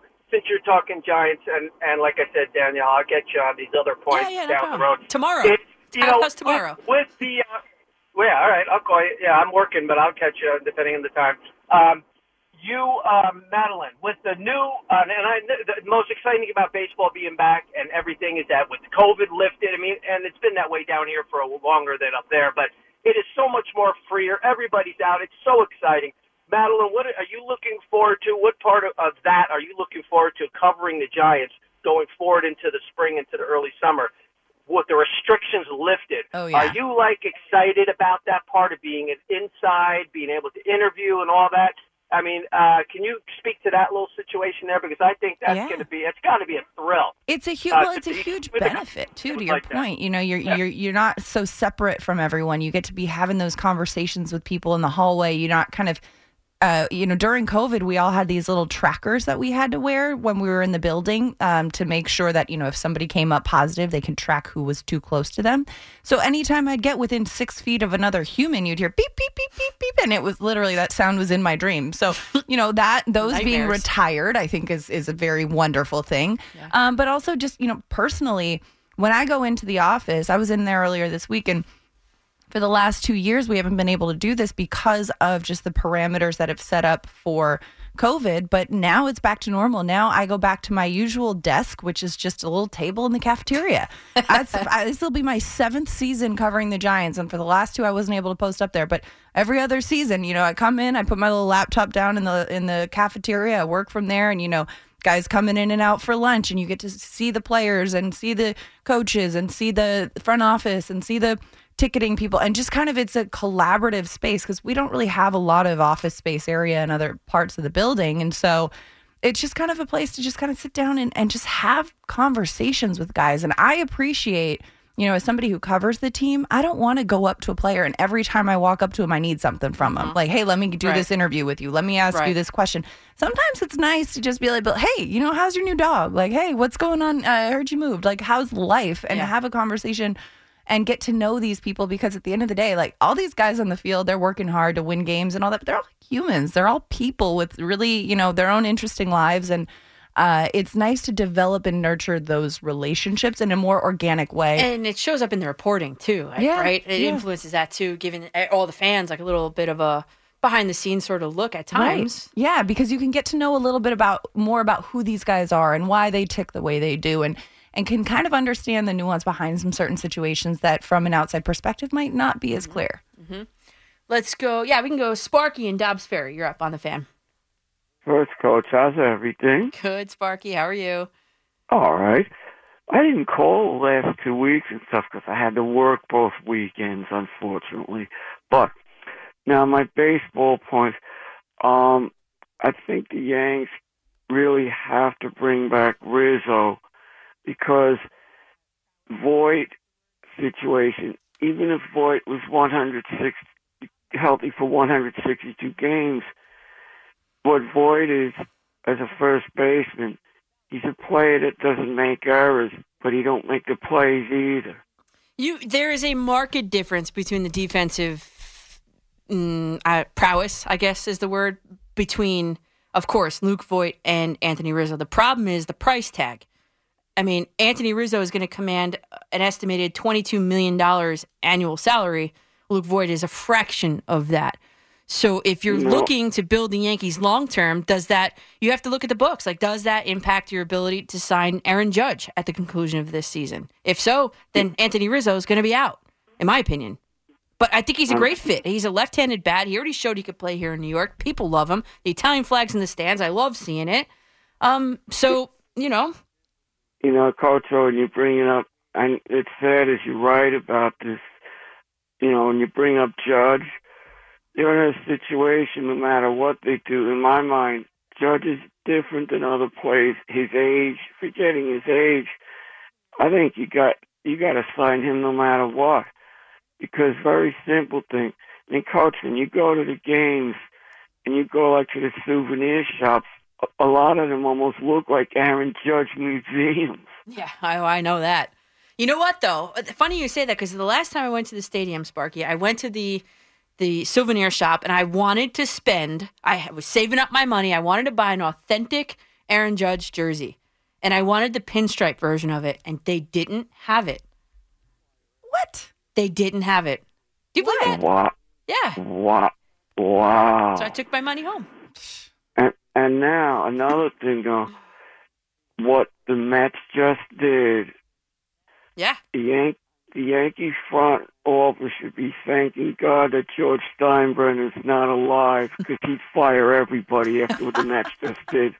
Yeah, I mean, you're not wrong. The Mets got themselves a quality starting pitcher for it seems like very little. 2 minor leaguers. That's it. Yep. I mean, and now 1 point for your friend Madeline. I'd like to ask her, as a Dodger fan, does she think the Dodgers are going to get Freeman? Ooh, I don't know. Well, it's Dodgers-Braves that are, Sparky, thanks for the call there. Dodgers and Braves seem to be the final 2. So if the Dodgers... They need help. They need help with the rotation, but I don't think I don't know. Well, Freddie Freeman's a first baseman, so I think... yeah. Listen, I think ultimately in my heart of hearts, think about it. He's a guy who's played his entire career with the Braves. Right. Why would he be lured to the LA Dodgers? Tinseltown, the whole thing. I mean, he just won the World Series with the Braves. Yeah. Stay there. love the one you with is what they say, but you know what? The grass is always greener. So I don't know. Ultimately, I mean, John Morosi said we were going to get an answer on the Freddie Freeman sweepstakes within 24 hours, which there's less than an hour left on this. So we'll see what happens. The longer Freeman stays on the market, the more exciting this will be. Well, no, like if he was going to stay, why didn't he just do it before the break? Yeah. I mean, the lockout? Yeah. Well, that's a good point. There you go. I mean, if he didn't decide to stay already, he's testing the waters a little bit. We'll see. LA. Ugh. La La Land. Yeah, La La Land is right. All right. So David, I see you. Stay there. We're going to take a quick break. We'll be back for already the final segment. This goes so fast when you are here. Thank you. All right, more Mets talk, Yankees talk, if you wish. Dodgers talk, I guess. Nah. And, of course, some Jets, Giants. And, the Jets didn't send their head coach to the Combine. Should Jets fans be worried? We'll hit that coming up next here on The Fan.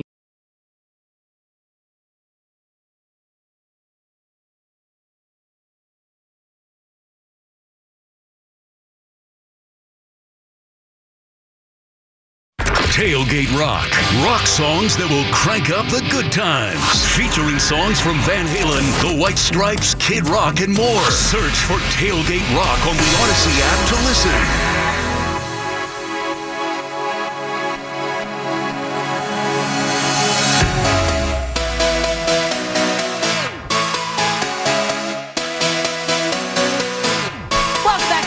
Segment here. I'm Danielle McCartan. She is Madeline Burke, and we are taking your calls up till 8 p.m. here on The Fan at 877-337-6666.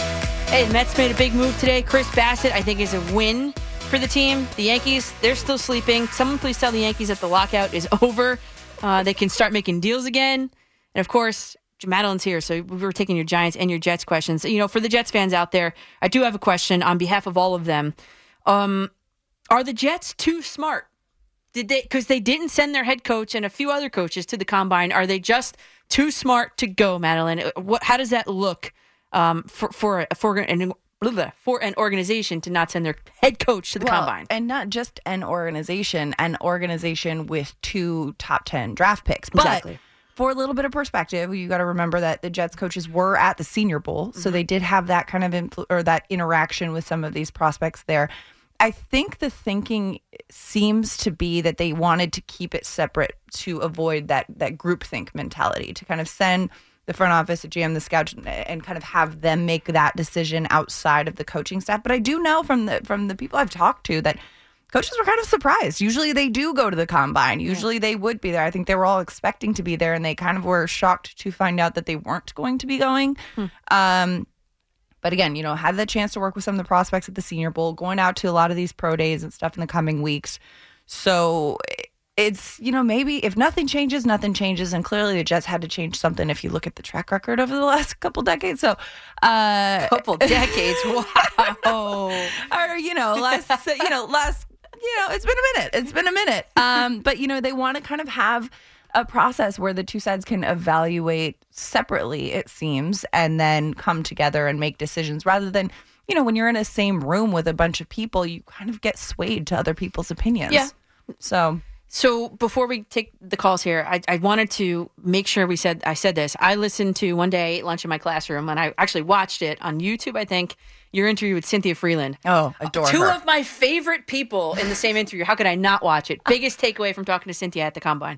First of all, Cynthia is a gem. She is a brilliant, very smart woman, very good with all things. I mean, sometimes I can't wrap my head around just how she... Math, I don't know. Math, maybe algebra 2 is the best I could do.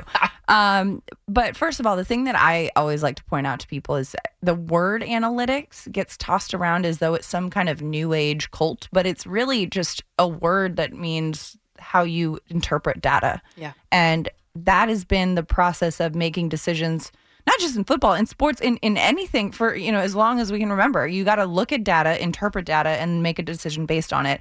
And I think that the way that, she describes it, and if you haven't listened to this, I know it's still up on Giants.com on YouTube. Posting. That's what I'm doing here. Oh, there you go. Coach over here putting it out there too. But she does a really good job of making it understandable and digestible, the role that analytics play. It's not like, oh, you look at this instead of that, but you look at this to say, here's what I'm seeing. Here's the numbers. Do the numbers reinforce what I'm seeing? If they do not, then it gives you pause and it gives you a reason to kind of go back and reevaluate what you're looking at it or look at it through a different lens. And I think that that's really useful because if you're seeing a guy who looks really fast on the field, but then he's running really slow at the 4 time, like, okay, what am I missing here? And or vice versa. You see a guy who looks kind of slow and his numbers are fast, or that his GPS tracking says otherwise. It's okay, how can I look at this differently? What am I not seeing? And it draws your attention to areas in which you can do that. And there's so much information, again, too, with the GPS data available, with, the combine stuff. Some of that is just kind of performative at this point because they have so much information on these guys. And so this is really just a way to put it in a digestible, understandable way. And Cynthia does an incredible job of serving up how to look at this in a way that makes a little bit more sense. Yeah, and it it's not analytics, it's more of a blend, a combination of what you're seeing with your eyes and backing it up with facts. Right. And numbers, math, it's all just facts. It's all just saying, okay, here's what it is. Yeah, math is a universal language too. Yeah. All right, David in Summit, New Jersey is up next on The Fan. Go ahead. Hey, good evening. How are you guys? What's up, David?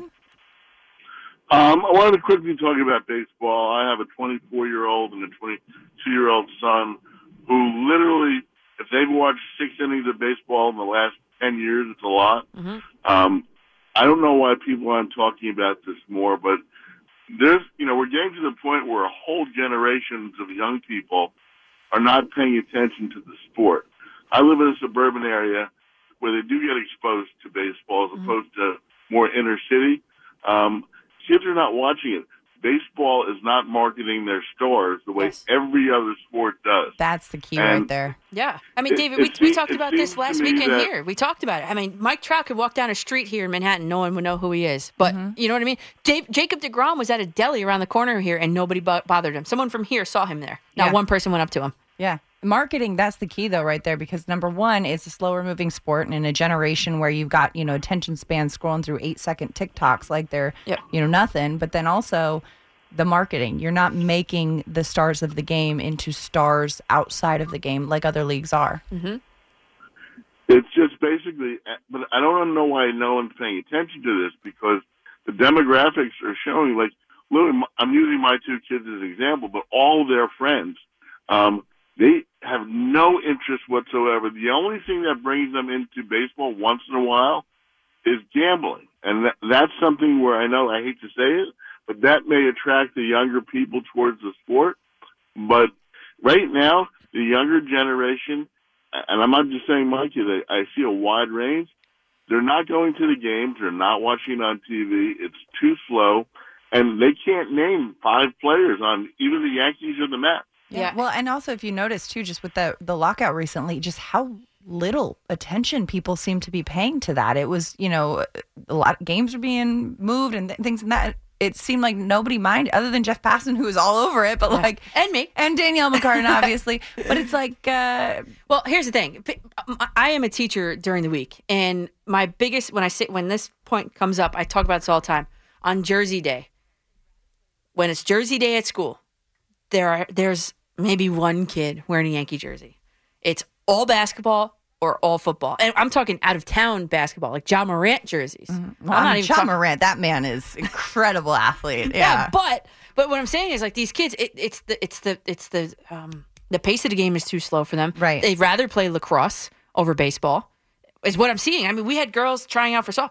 Lacrosse never cut girls. 99 girls tried out for lacrosse. And we didn't have a freshman team of softball. We're like, what are we doing here? But again, I think that it really does come down to the point that the caller just made too, marketing, because you have these stars of the game that are not being served up, that are not being, you got to kind of make them into people that you build fans by, marketing campaigns and seeing this. And even if they're not watching the game, if they're not going out to Yankee Stadium, if they're not going out to Citi Field, but they're seeing these guys on, these commercials or in these making appearances at shows or marketing deals, or having a shoe line come out or what have you, that's how you kind of build a little bit more fanfare outside of the normal space. And the games are on too late. Sorry to say it, but you can't expect a sixth grader to stay up till 11 o'clock to watch the end of a Yankee game five nights a week. Heaven forbid there's a rain delay.